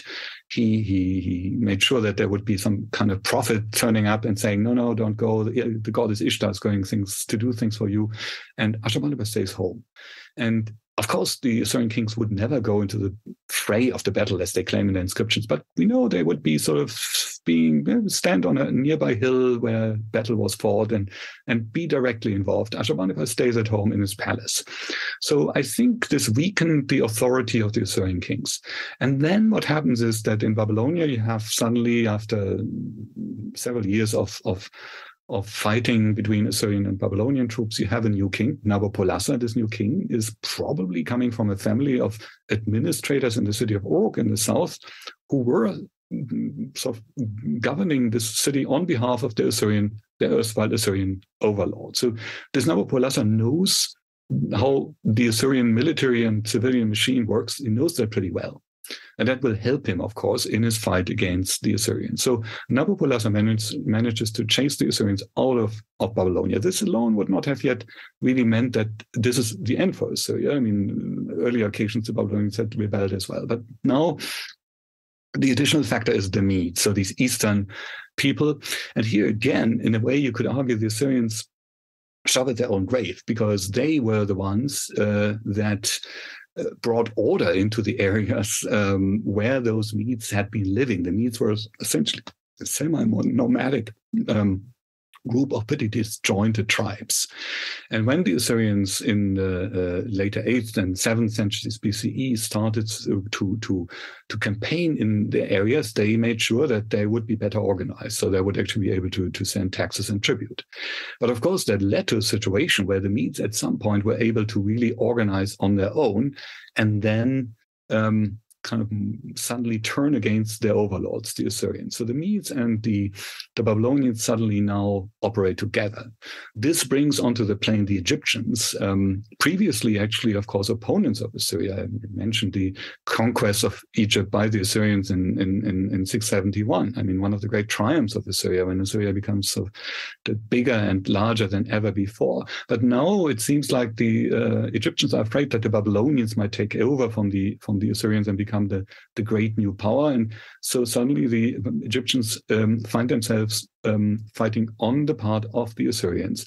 And this is where I think the term world war becomes, of course, it's anachronistic. And I mean, there's no overseas parties involved. I mean, that's obvious, but it is really a major it's many different players from different continents involved. I mean, the Levant becomes involved. The Judean king Josiah is being defeated when an Egyptian army crosses the Levant in 609. Eventually, the Babylonians sent their armies as far away as Zorata in the north. The Elamites, the eastern Elamites, likewise participate. So it's a large number of different actors. It's also an enormously brutal war. The back and forth in Babylonia, cities of siding with the Assyrians and then with the Babylonians must have been a bloody affair. And then, of course, we reach this point where the combined armies of the Medes and the Babylonians conquer the Assyrian capital. It's first Ashur, which is a major blow to Assyrian religious identity, especially. The Ashur temple is destroyed, and then eventually Nineveh in 612 BCE, an event that is referenced in the biblical book of Nahum.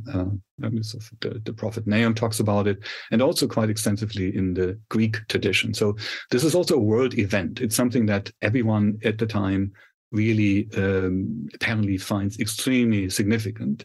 And it probably was. I mean, this great empire, this first empire, is essentially wiped out. And we sort of have a lot of information, also archaeological information. So, for example, in one of the gates of Nineveh, this is this big city with a wall 12 kilometers or some 8 miles long. It's a massive city. Jonah claims it had 100,000 people living there. It's probably not unrealistic. In this gate, archaeologists found the remains of the Assyrian soldiers and others Assyrians who were killed by the onslaught of the Babylonian Median troops there, still sort of in the contorted positions in which they were killed there. So the strategical problem for Nineveh is that you have this large wall, you have these massive gates, they're very big, and they are very difficult to defend. So it's now suddenly a strategic liability, and that enables the Medes and the Babylonians to conquer Nineveh. And this is where the Assyrian king sits. And that king, Sin-Shar-Ishkun, the last Assyrian king, is killed. There is after a coda, an historical coda, another Assyrian prince remains in office in the western city of Haran for another 3 years, but then he disappears from the scene as well. That's the end. Scores of Assyrians, hundreds of thousands perhaps, are being killed or deported. Assyria is no longer a geopolitical entity. So this is the political story. Now, the question is politics here a mere epiphenomenon? Are the underlying root causes for this downfall different? I mean, one of my Yale colleagues, Harvey Weiss, has recently argued together with a number of other scholars that climate change is again the real culprit. And I think his team has shown successfully that, in fact, in the 7th century BCE saw a decline again in rainfall. The data seems quite clear in this regard. My problem with this explanation is that this massive decline starts much earlier. Essentially, it always starts in the late 8th century, and then it exacerbates in the early 7th century. So the Assyrians cope quite well with this greater degree of aridity for decades. So I can't really accept that that this is the main reason. I think there is an additional point here to be made, that the loss of Babylonia, where you have this where you don't rely on rain-fed agriculture but have artificial irrigation, that this was a problem for Assyria. But for example, at Ashur, at the site of Ashur, archaeologists have also found a lot of traces of this destruction layer from 614, including grain deposits some 1 meter or so, 3 to 4 feet high in several places, several palaces and in temples, doesn't look to me like a place that has suffered from a major famine or anything caused by insufficient harvest. So to me, I think it's really, on one hand, it's this perfect storm. The fact that the Medes and the Babylonians together create this coalition.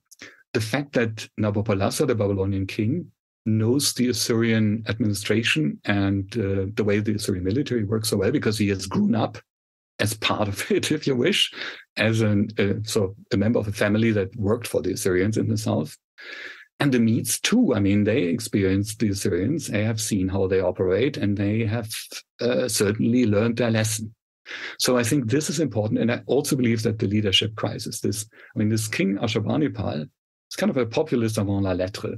You always have this discrepancy between the body politic and the body natural. So each Assyrian king, of course, presents himself as the great hunter, the great campaigner, and so on and so forth.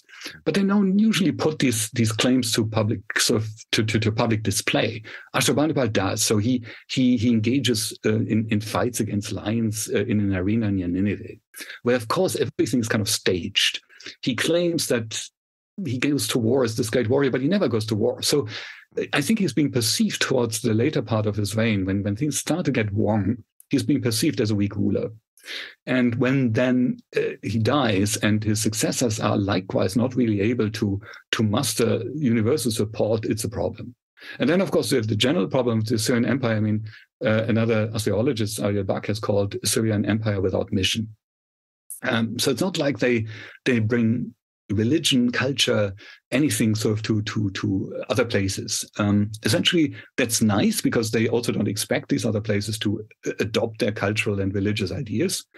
But they also don't have that much to offer, except for the fact that these other places will be safe and secure as long as they pay a significant amount of taxes and accept simply that the Assyrians call the shots. But that's not good enough, it seems, to create a feeling of loyalty. So when Assyria is suddenly in dire straits in the late 7th century, no one, except for Egypt and the Manians also, Eastern people also fight with the Assyrians, no one else seems really particularly keen on supporting the Assyrians. So that also doesn't really help them. And that then leads to the end. Mm. Yeah, it's very interesting how there's all these kind of coalitions and then people working, against one of the empires, and again, just as we've said at different points, how quickly it was able to fall. So after the fall, then, which is again, as we've said, kind of not terribly sudden, like it happened in a couple months, but relative to other, I guess, like kind of the Roman Empire or something. How did Assyria's legacy, their culture, and their history become subsumed under Babylonian, as we've mentioned, and maybe some Persian aspects as well? Or was it just entirely forgotten, or was it kind of a mix of both? Some, remnants stayed with other empires, but then other pieces we've lost to history. How was Assyria just used as a reference point for maybe other future empires? So Assyrian statehood really comes to an end in 612 BCE, and even cuneiform writing in Assyria stops at this point. So that too indicates that this really is a moment of collapse. At the same time, it would be wrong to say that everything is gone. So in Assyria, certain elements of Assyrian culture continue. Assyrian religion lives on. The god Ashur and his wife Sheruah are still worshipped in a temple in the city of Ashur in the 2nd century AD. So even at that time, there's still people living in that city who adhere to the cult of Ashur. At places like Arbela, probably this is the case as well.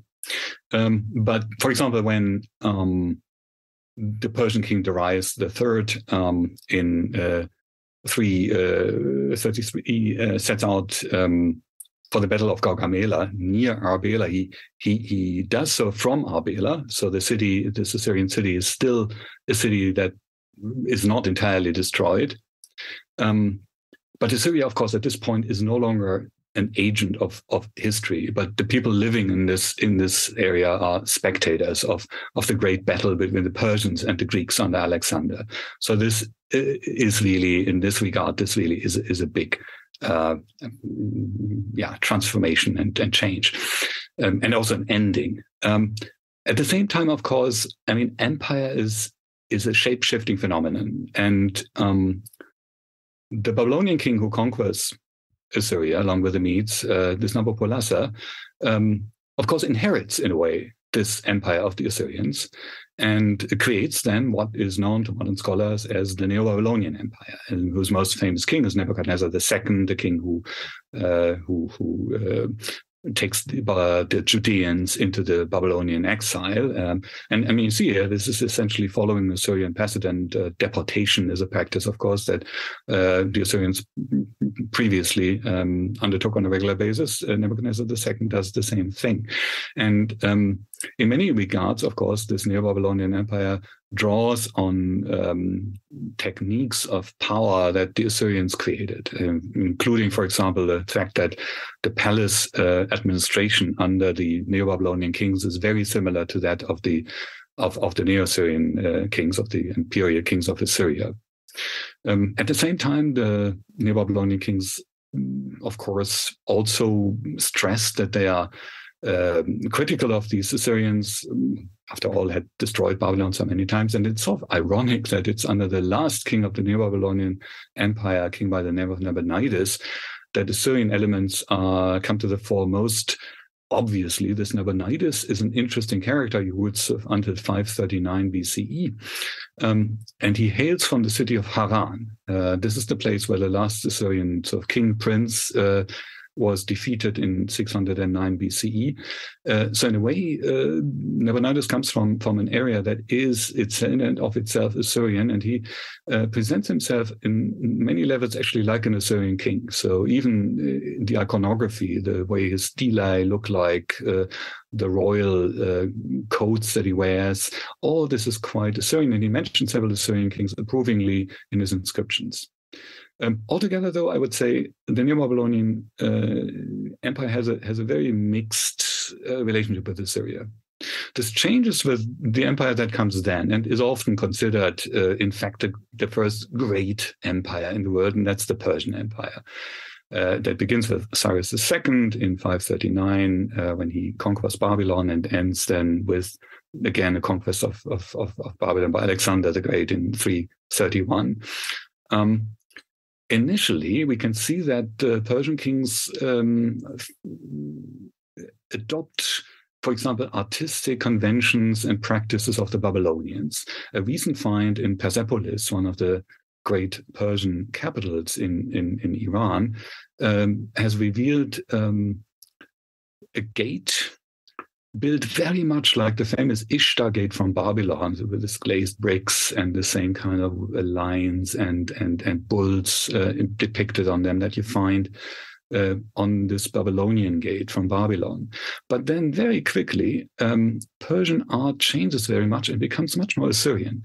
So what Persian art is really famous for, places like Persepolis or Pasargadae and so on, in fact, are these large relief cycles that show the king and groups of tribute bearers, that very much Assyrian style, or these big bull colossi, these massive figures of winged bulls and lions that were created by the Assyrians, sometimes up to 50 tons in weight, and the Babylonians didn't have them. So the Persians actually create an art that looks much more Assyrian than what the previous empire, the Babylonian Empire, did. So here we see continuity of motifs created first by the Assyrians, and of course, again, a continuity also of the idea of empire. This seems like the Persians, in many regards, drew more on the model of the Assyrians than on the model of the Babylonians. And of course, the Persians then have the model again sort of emulated by later empires, starting with the Hellenistic Seleucids in Babylonia, and then the Parthians, the Sasanians, the Abbasids, the Ottomans, and so on and so forth. I already talked about this. And Of course, Assyria recedes into the background as empire follows empire, but it's still, of course, the first in this chain of empires the empire that stands at the very beginning. And it's also remembered in the Bible. We can talk about that perhaps a little more in a moment, and also in the classical tradition by Greek and Roman historians. And when you read Dante's On Monarchy, for example, he says the first sort of to gain the prize of empire was King Ninus of Nineveh and of Assyria. So even there in these traditions, Assyria remains the reference point for the emergence of this idea of empire. And of course, this is important to keep in mind. I mean, when you think about history, people have lived in empires over long stretches of time. Ever since the Assyrians, the empire is a very common political form of living and organizing a state, for better or worse. I mean, I'm not saying it was necessarily in every respect a great thing. It was probably also in every respect a terrible thing.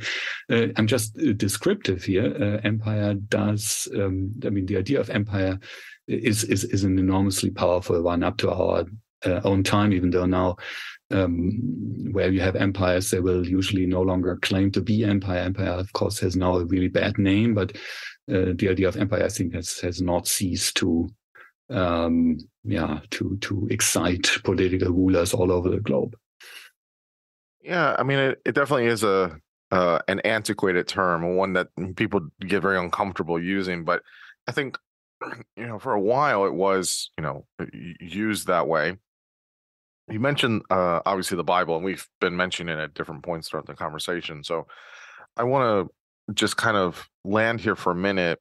So obviously, my introduction to the Assyrian Empire was obviously through my own studies, in seminary a million years ago, and I think a lot of people will know about many of these names or figures or things like that from, for some people in the United States, maybe from Sunday school or Bible study, or if they've gone to higher education and learned about this. And I guess the question I have here is that obviously the Bible is not a history book. It is about Jewish history, but it is not, exclusively that. It is a lot of different genres. You have poetry and narrative and prophetic books and apocalyptic books and so on and so forth. But how much do we feel, I guess, from a historical perspective, that the Jewish people took some of these ideas that were around the time in Mesopotamia and kind of did their own version of it, right? So if you look at the Deuteronomic Code, right, so from Deuteronomy, as part of the Jewish, Torah, the first 5 books of the Bible, a lot of that stuff, as you mentioned in the book, seems to have a precursor of, I think you mentioned it earlier, some of the code that the Assyrians were using. And of course you can see historically, if there's a people group that's maybe a little bit older or was using this before we start seeing this with the Jewish people, does that maybe say that they were influenced, or it's a reference point, or it's just outright plagiarized? What can we say about that? Same thing here also with Jonah and Nineveh. So many people know the story of Jonah gets swallowed by a whale, sits in there for 3 days, but his whole point was to go to Nineveh and say, he was a prophet, and to tell these people how they were in sin and, they needed to repent and all these things from the Jewish perspective. But again, that story seems to have a type of, kind of copy and paste from another story that's very similar. And a lot of these things happen in this region at this time. And so I guess what can we say about some of the accuracy historically about reading about this kind of crossover with the Assyrians that we see in the Bible, where someone's reading the Bible and can say, well, this is one perspective or this is one point of view, which is the Jewish point of view, but that's not the whole kind of historical lens here. And there is other perspectives that maybe have more or less or equal validity here. So how do you think is the best and most accurate way to kind of broach this with the Assyrian historical accounts, with kind of the biblical accounts, the Jewish account? Yeah, it's a big question, of course. What I think one can say is that the Assyrian period, the period of the Assyrian Empire, is the first period in the formation of the Hebrew Bible. And we can see that from the fact I already mentioned that the information that the Second Kings, for example, provides about the Assyrian kings such as Tiglath-Pileser, Sennacherib is very accurate. It's very clear that even though these stories about those kings and their interactions with the Israelites and the Judeans were later transformed, and that there is a theological agenda that was sometimes projected onto them, that this is actual sort of history, that the Judeans and Israelites must have had chronological texts in which they would have recorded their interactions with the Assyrians. And there's also, certainly not by chance, that the earliest prophets in the Bible essentially are all from the time of the late, of the Assyrian Empire, so Amos and so on, 8th century essentially. I think that is important. So one thing we can say here is that some certain things that the Bible has to say about interactions Israel, Judah, and Assyria are actually quite accurate. I think, though, what is probably more important and more significant is this question of influence that goes sort of beyond, and that sort of also has something, influence that impacts religious and theological ideas. And I do think one can trace them in the Bible. Now, it's important to keep in mind that the Assyrians did not ever try to force conquered people into worshipping their own gods, that is, the Assyrian gods. In fact, I would have been offended had anyone in Jerusalem started to build a temple of Ashur. This was nothing the Assyrians were interested in. What they did, however, was that they imposed on the people they conquered loyalty oaths on behalf of the Assyrian kings.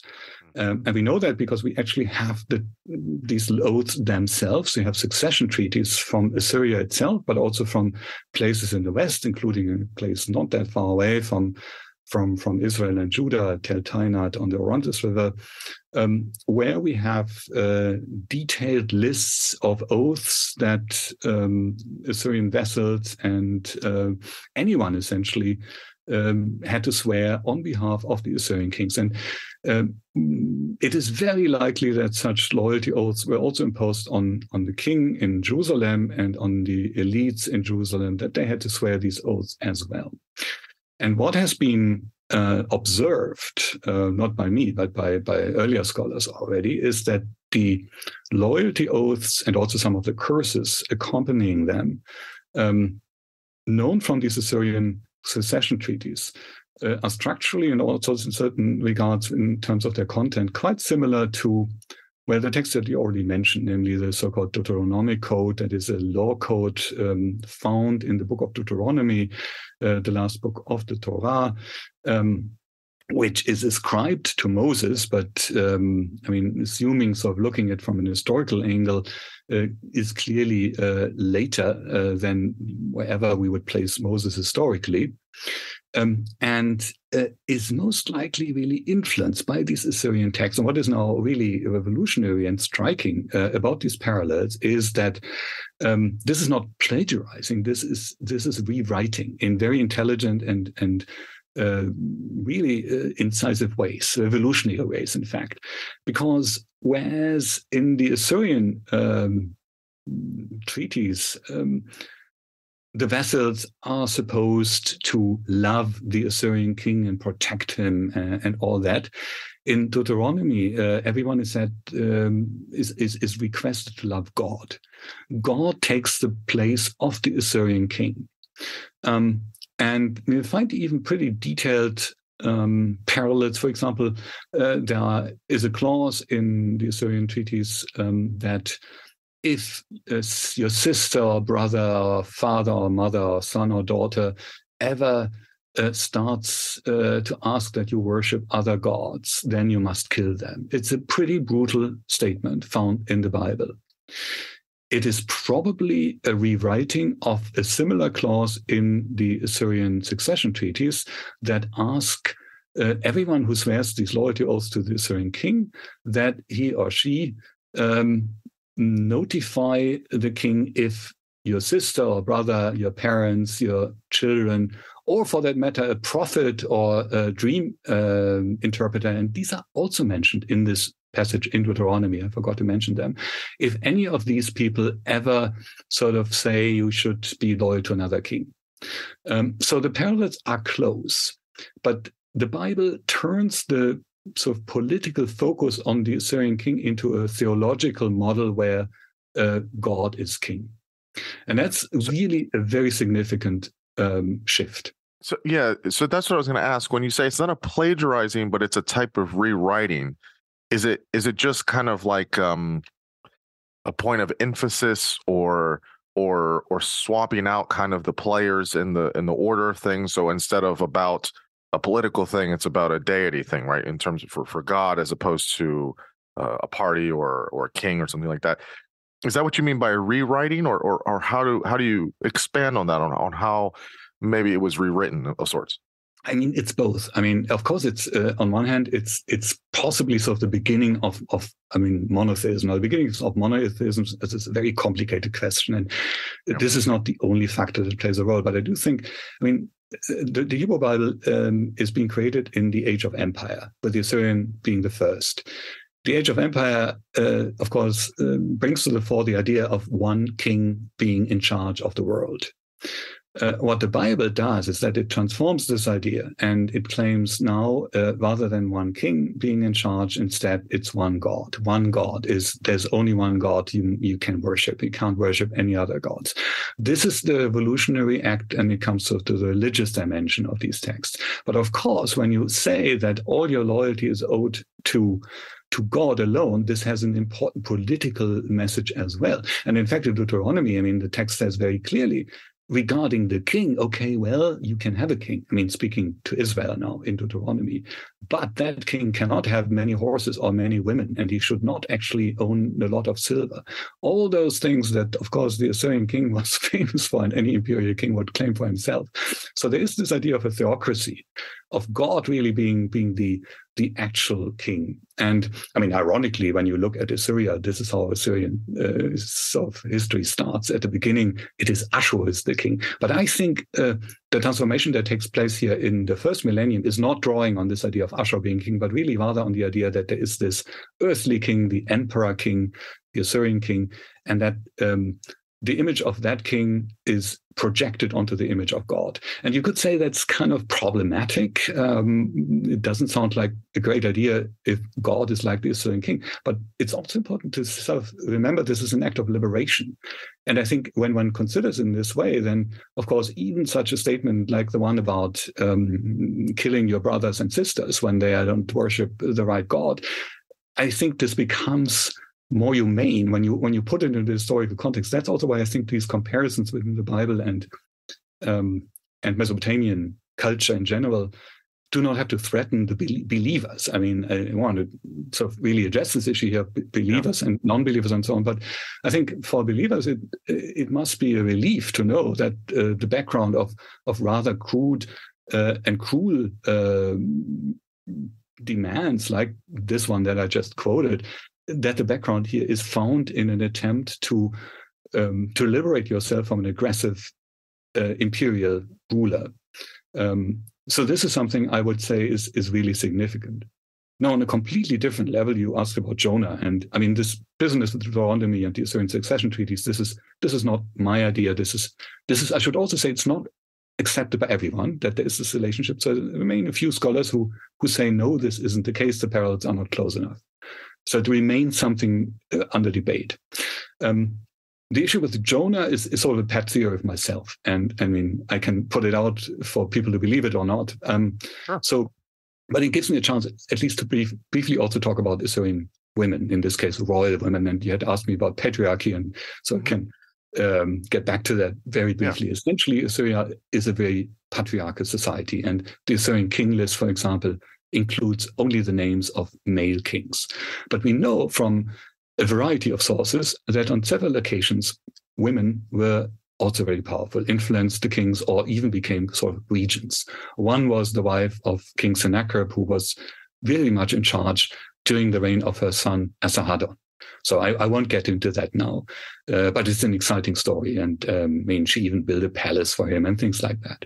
Another one, though, is an earlier queen, a queen by the name of Samuramat, who was the wife of an Assyrian king, Shamshi-Adad V, and the mother of another, Adad-nirari III, and was active around 800 BCE. And we know that this was a really very powerful woman because during the early years of when her son was king, inscriptions were written which claim that she went with her sons on military campaigns, which is unheard of before and after. Very unusual. She had a stela dedicated to herself as the first woman among many, many other similar stelas dedicated in honor of Assyrian kings and administrators at Ashur, and some additional evidence for her really being very powerful. This queen became kind of the nucleus of a whole set of later legends, mostly known to us from Greek tradition, actually, where she has metamorphosed into a figure named Semiramis. And basically, what the Greek sources say about her is that the Semiramis was born as the daughter of a Syrian goddess, Derceto, in Ashkelon, in the Eastern Mediterranean. Her mother, ashamed of having born her out of a union with a mortal man, threw herself into a lake and turned into a divine mermaid, took on features of a fish, in other words. Semiramis then grows up, being nourished by doves and then being adopted by shepherds, and in fact has her name, according to the legend, because it means something like dove. Eventually, she also turns into doves, so doves are important for this whole story. Is found among these shepherds by an Assyrian official named Onis, brought to Assyria, discovered by the Assyrian king when she shows herself to be a great strategist when the Assyrians try to conquer the city of Bactra in eastern Afghanistan. The Assyrian king forces Onis to commit suicide, marries Semiramis himself. This king then dies, and then Semiramis roots on her own and essentially becomes this great figure that creates the Assyrian Empire. So in this later legend, it's a woman who essentially creates the empire, an empire in later tradition even larger than the actual Assyrian Empire, ranging from Ethiopia to India. So modeled on later empires, actually. So this legend, of course, isn't historically accurate, but it draws on this figure of Semiramis, who becomes queen in Nineveh, in Assyria. Now, when you look at the story of Jonah, at first glance, you may not see why there is any connection here with this legend. But Jonah means dove. That's what the name says. And there are all these connections in the Semiramis legend with doves. Jonah's greatest feat, of course, is that he is being swallowed by this great fish, stays in the belly of that fish for 3 days, and then is back out on dry land again. Later on considered sort of prefiguration of Jesus's 3 days in the tomb. And then there's the connection with the Eastern Mediterranean and with the city of Nineveh, where Semiramis ends her days. So there is actually a lot that these stories have in common. So the dove connection, the thing that Semiramis has been the daughter of this divine mermaid that becomes sort of a fish when she throws herself into the sea. Semiramis is born in Ashkelon, which is close to the place where Jonah allegedly went on the ship that brought him onto the Mediterranean after he had failed to go to Nineveh, which was what God had demanded of him. And then when he is eventually sped out, he does go to Nineveh and ends his days in Nineveh, just like Semiramis. Again, you could say that's just fortuitous, and these parallels are not sufficient to establish any kind of borrowing. But for me, these 4 parallels are strong enough to say that can't really be by chance. Now, why and how the story of Semiramis, which clearly had Eastern origins, how and why and by whom it was transformed in the story of Jonah, where you have this sort of female Assyrian queen being turned into male biblical prophet, Why that happens is unclear. We know nothing really about the author of the Book of Jonah. Was that meant to be funny? Was it kind of a satire? Was it deadly serious? It's really not clear. But it's also interesting that both these stories are really sort of set within empire. I mean, Semiramis clearly is this first imperial queen. Jonah operates within, an imperial worldview where he's sort of set to travel to Nineveh, but doesn't, instead wants to go to Tartessos, which is in Spain, and ends up in Nineveh anyway. This is very different from other biblical prophets where everything is very narrow and very focused on Israel and Judah and the other places playing a really important role. So this is another parallel. So I do think in order to understand the story of Jonah, one needs to keep in mind in one's background, in one's head, this story of this Assyrian queen. Semiramis, a story that goes back to an actual Assyrian queen, whose name was Samur-Ramad. Yeah, it's really interesting that, again, kind of like what I was saying, it's hard to sometimes, I think, for people to remember that, each culture is going to have their own history, their own accounts. What's fascinating to me, I guess, is the kind of not quite comparative history, but how there's overlap with all of these things, right? Because they're obviously, I guess maybe as an example is, if you were to read about, the Second World War, well, you could read about it from the German perspective, you could read about it from the British perspective, the American perspective, the Japanese, and you're going to get crossover, but you're going to get, a different vantage point, right? And I think that there's it's appropriate to have some type of humility, I guess, of sorts, of saying, like, there's different vantage points, there's different points of view. Of course, people, I guess, could, argue the philosophical, question of which is the correct reality, which, it's all perceptions in some ways. But I think it is important to know there are some actual facts of events that actually occurred, which I guess the last question I have is sort of along those lines. I was surprised to read this. I remember when this happened, and I was absolutely just gutted about it when it occurred. But towards the end of the book, you talk about sort of this kind of what you call this second destruction of Assyrian artifacts by ISIS. I believe it was in 2015. I could be wrong. And I remember when this happened, and it was heartbreaking because you have, items that are from literally thousands and thousands of years ago, and when they're gone, they're gone. And there's so many things that we could understand and know, and not to mention for the legacy of folks still in that area. So I guess a few kind of sub questions on this. Kind of just talk about that event, what was destroyed, how can we better protect Assyrian artifacts? Do we know of any descendants from Assyria that are currently living, or is that just too far? And I guess what are the ongoing efforts to understand and protect and preserve, Assyrian history? Yeah, I agree. Of course, the events of 2015 were heartbreaking. So what had happened was that ISIS had taken the city of Mosul in 2014. And from there had embarked on a campaign of massive cultural cleansing, as one can legitimately call it, which included, it took them a while, but eventually included the destruction of some key Assyrian sites.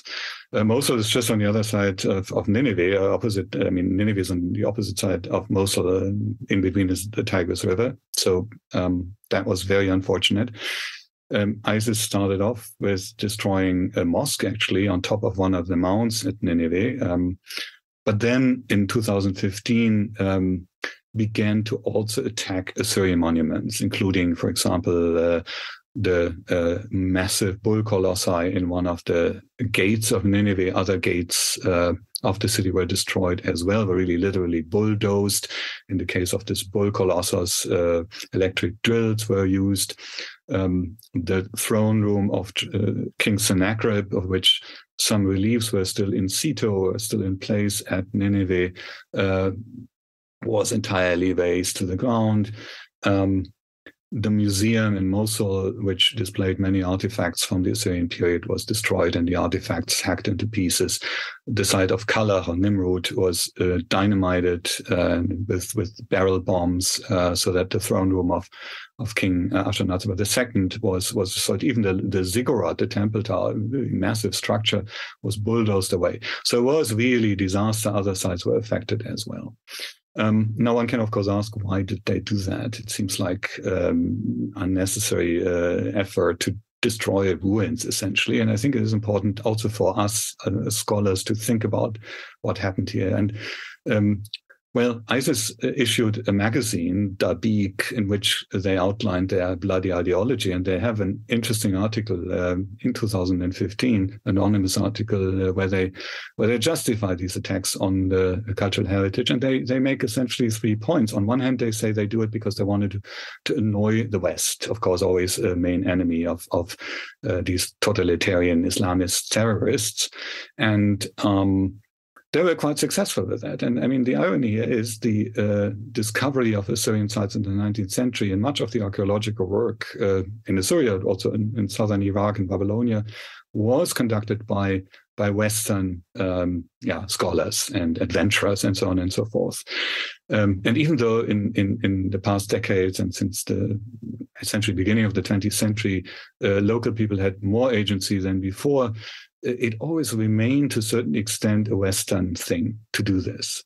And it is interesting, of course, that this worked. I mean, you said yourself you were horrified, and many people in the West were horrified when they saw these images, much more horrified probably than they were when they heard about, for example, these terrible things that ISIS did to the Yazidis, also enslaving and killing and raping women and whatever else there would be.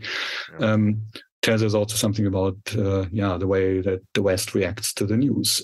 So this was one thing they wanted, and I mean, this was some extent of in order to recruit more people, because this assault on the West in every regard was probably seen as a recruiting tool. Ironically, they used with these videos they displayed of these destructions. They showed it in videos and so on. They used sort of technologies of media technologies, very, very Western in style, and I mean showed everything sort of in the form of these images, which otherwise, of course, anathema in Islam and so on. There were certain contradictions, but still, this was one thing.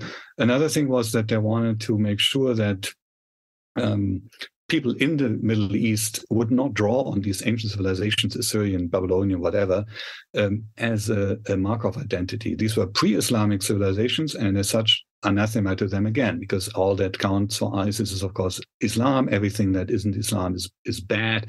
And if the people in these areas sort of feel them like they have a connection with Assyria or Babylonia, that's not a good thing. They need to get rid of it.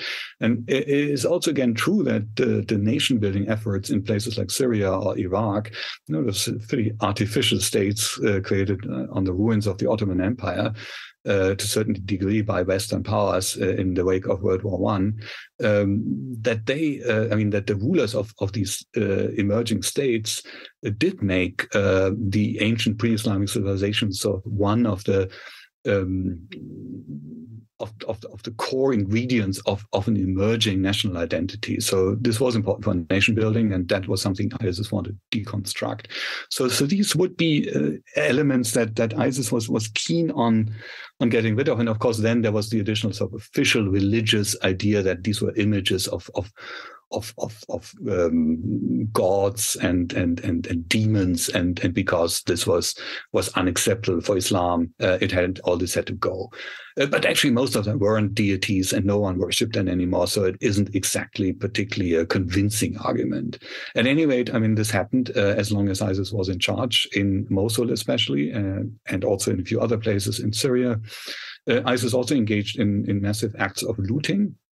They, for example, dug massive system of tunnels underneath this mount of Nebi Yunus at Nineveh, where they had blown up this mosque on top, and took artifacts from there to sell them on the antiquities markets.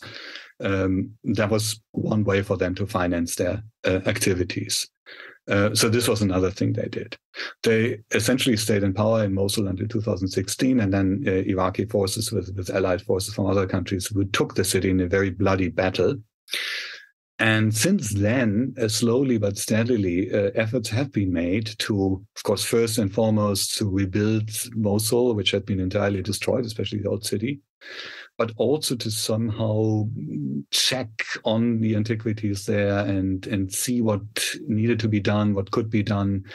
And it is actually quite striking. I mean, considering the extent of the damage and also the brutality with which ISIS ruled in Mosul, really unprecedented brutality in every respect, that sort of a few years after this happened, the first Western archaeologists returned to the area and started again to document the damage, but also sort of to do some excavation work. So, for example, at Nineveh, a German team working along with Iraqi colleagues started to explore these tunnels that ISIS had built underneath Nebi Yunus, and in the process uncovered, among other things, a palace of King Esarhaddon and the throne room of that palace with two thrones. Very exciting. And we don't know for whom the second was, either for this Queen Mother Nakia or for the son of the King Nashirbanipal. It's not quite clear. But it is very exciting. They found many new tablets. The gates were explored. New texts were found there as well. Attempts have been made to secure the rubble from Kalach and in the Mosul Museum, for example, to reassemble some of the destroyed statues and inscriptions. So this has been going on. But I think one thing that's very vital and very important, and several of my colleagues are working in this respect, hard in Iraq is we need the local stakeholders to get involved. So it needs to be the local people who consider the Assyrian heritage and the heritage in general of ancient Mesopotamia really as something they are closely connected with, that they it's something important for their identity, but also maybe in the future something that may draw tourists to these areas. Of course, this is a long-term prospect. I've just been in Iraq in last year in Baghdad, and I can't see that mass tourism is returning to the country that soon. But again, some things change more quickly than one thinks. And so there have been initiatives, one named the Al-Nahrain initiative, which is spearheaded by a professor at UCL in London, Eleanor Robson, who received a pretty significant grant to involve local stakeholders in the dissemination of knowledge about ancient Mesopotamia in Iraq.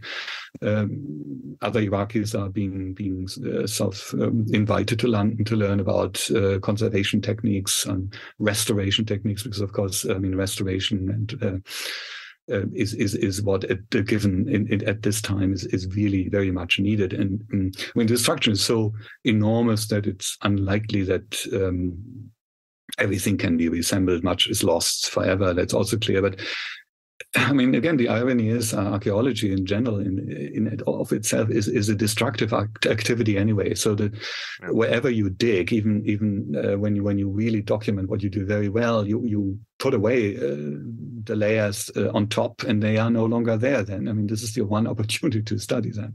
Now, by virtue of ISIS having destroyed certain areas, you will suddenly have access to others. And so this destruction work has, in a somewhat ironic and perverse way, enabled us to gain new insights about Assyria. And so this is, of course, you asked me about to conclude with a few thoughts on the future work on Assyria and what we can expect in the future to happen. So one nice thing about the field of Assyriology, in which I am which I work, is that there's always more stuff.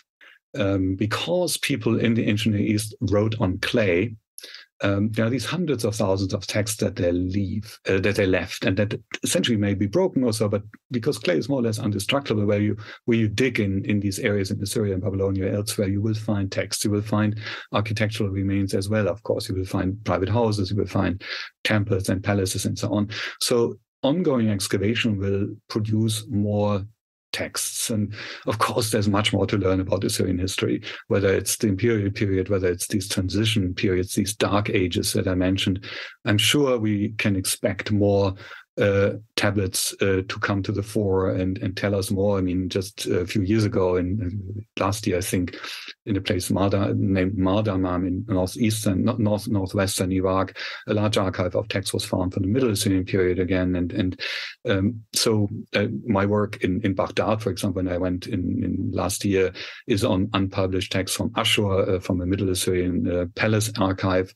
So there is this dimension, of course, of new finds. In this respect, we are in the same position as Egyptologists. They always also have new stuff, and in a better position than classicists whose corpus isn't exactly growing the same way as ours is. So this is one of the really exciting aspects about archaeology. And it's the first half of history. I mean, this is also something that's not as marginal as it is usually perceived, I would say. And the other one, of course, is that new questions need to be asked. The textual material is already available. I mean, in these tens and hundreds of thousands of texts. Many of them need to be read. I mean, many are in museums and collections all over the world. Here at Yale, we have the Yale Babylonian collection. About 2/3 of its roughly 35,000 tablets and fragments have been published in some form, but 1/3 hasn't yet. It's a lot of material, not to speak of collections like the British Museum or the Baghdad Museum or the Museum in Istanbul, where much larger numbers of texts remain unpublished. So this needs to be done. And then, I mean, you need to have people who ask interesting, intelligent questions and contextualize these materials. Again, I pointed out we have lots of these oral inscriptions. I didn't talk that much about these letters, Neo-Assyrian letters, which tell us so much about what goes wrong in the Assyrian Empire. The royal inscriptions tell us, oh, this is great. The Assyrian kings say, oh, we won this battle, I built this temple, everything is great. The letters is when administrators and spies and internal informers talk about rebellions in the periphery and insurgencies, even at home. I mean, we didn't talk about Esarhaddon in the year 671 when he conquers Egypt. That very late year, letters tell us there were 2 major insurgencies against him in Assyrian cities. So we get all this information, and this material is still not sufficiently discussed. There are no commentaries, for example, in classicists. When you work with classical texts, I mean, you have lots of modern commentaries on these texts that try to contextualize them in all sorts of ways. This is all lacking. So while there are very few scholars in my field, there's still a lot that needs to be done, and so research is ongoing. Yeah, I mean, I think it's super important for understanding, for archaeology, for anthropology, for just understanding various civilizations. And I'm sure as our technology gets better, it's also can be very helpful as well. And thankfully, that you've been able to get back there, and it seems like it's not as conflictual as it was, 6-7 years ago. So that's probably a good thing. So. Yeah, it's really, really exciting stuff, because I feel like understanding more about our ancient civilizations, we just learn more about us as humans and how we've done things and can learn things, and I think it's important. The book is called Assyria: The Rise and Fall of the World's First Empire. It's fantastic. Where can everybody find the book, and where can everybody find yourself? Oh, sorry.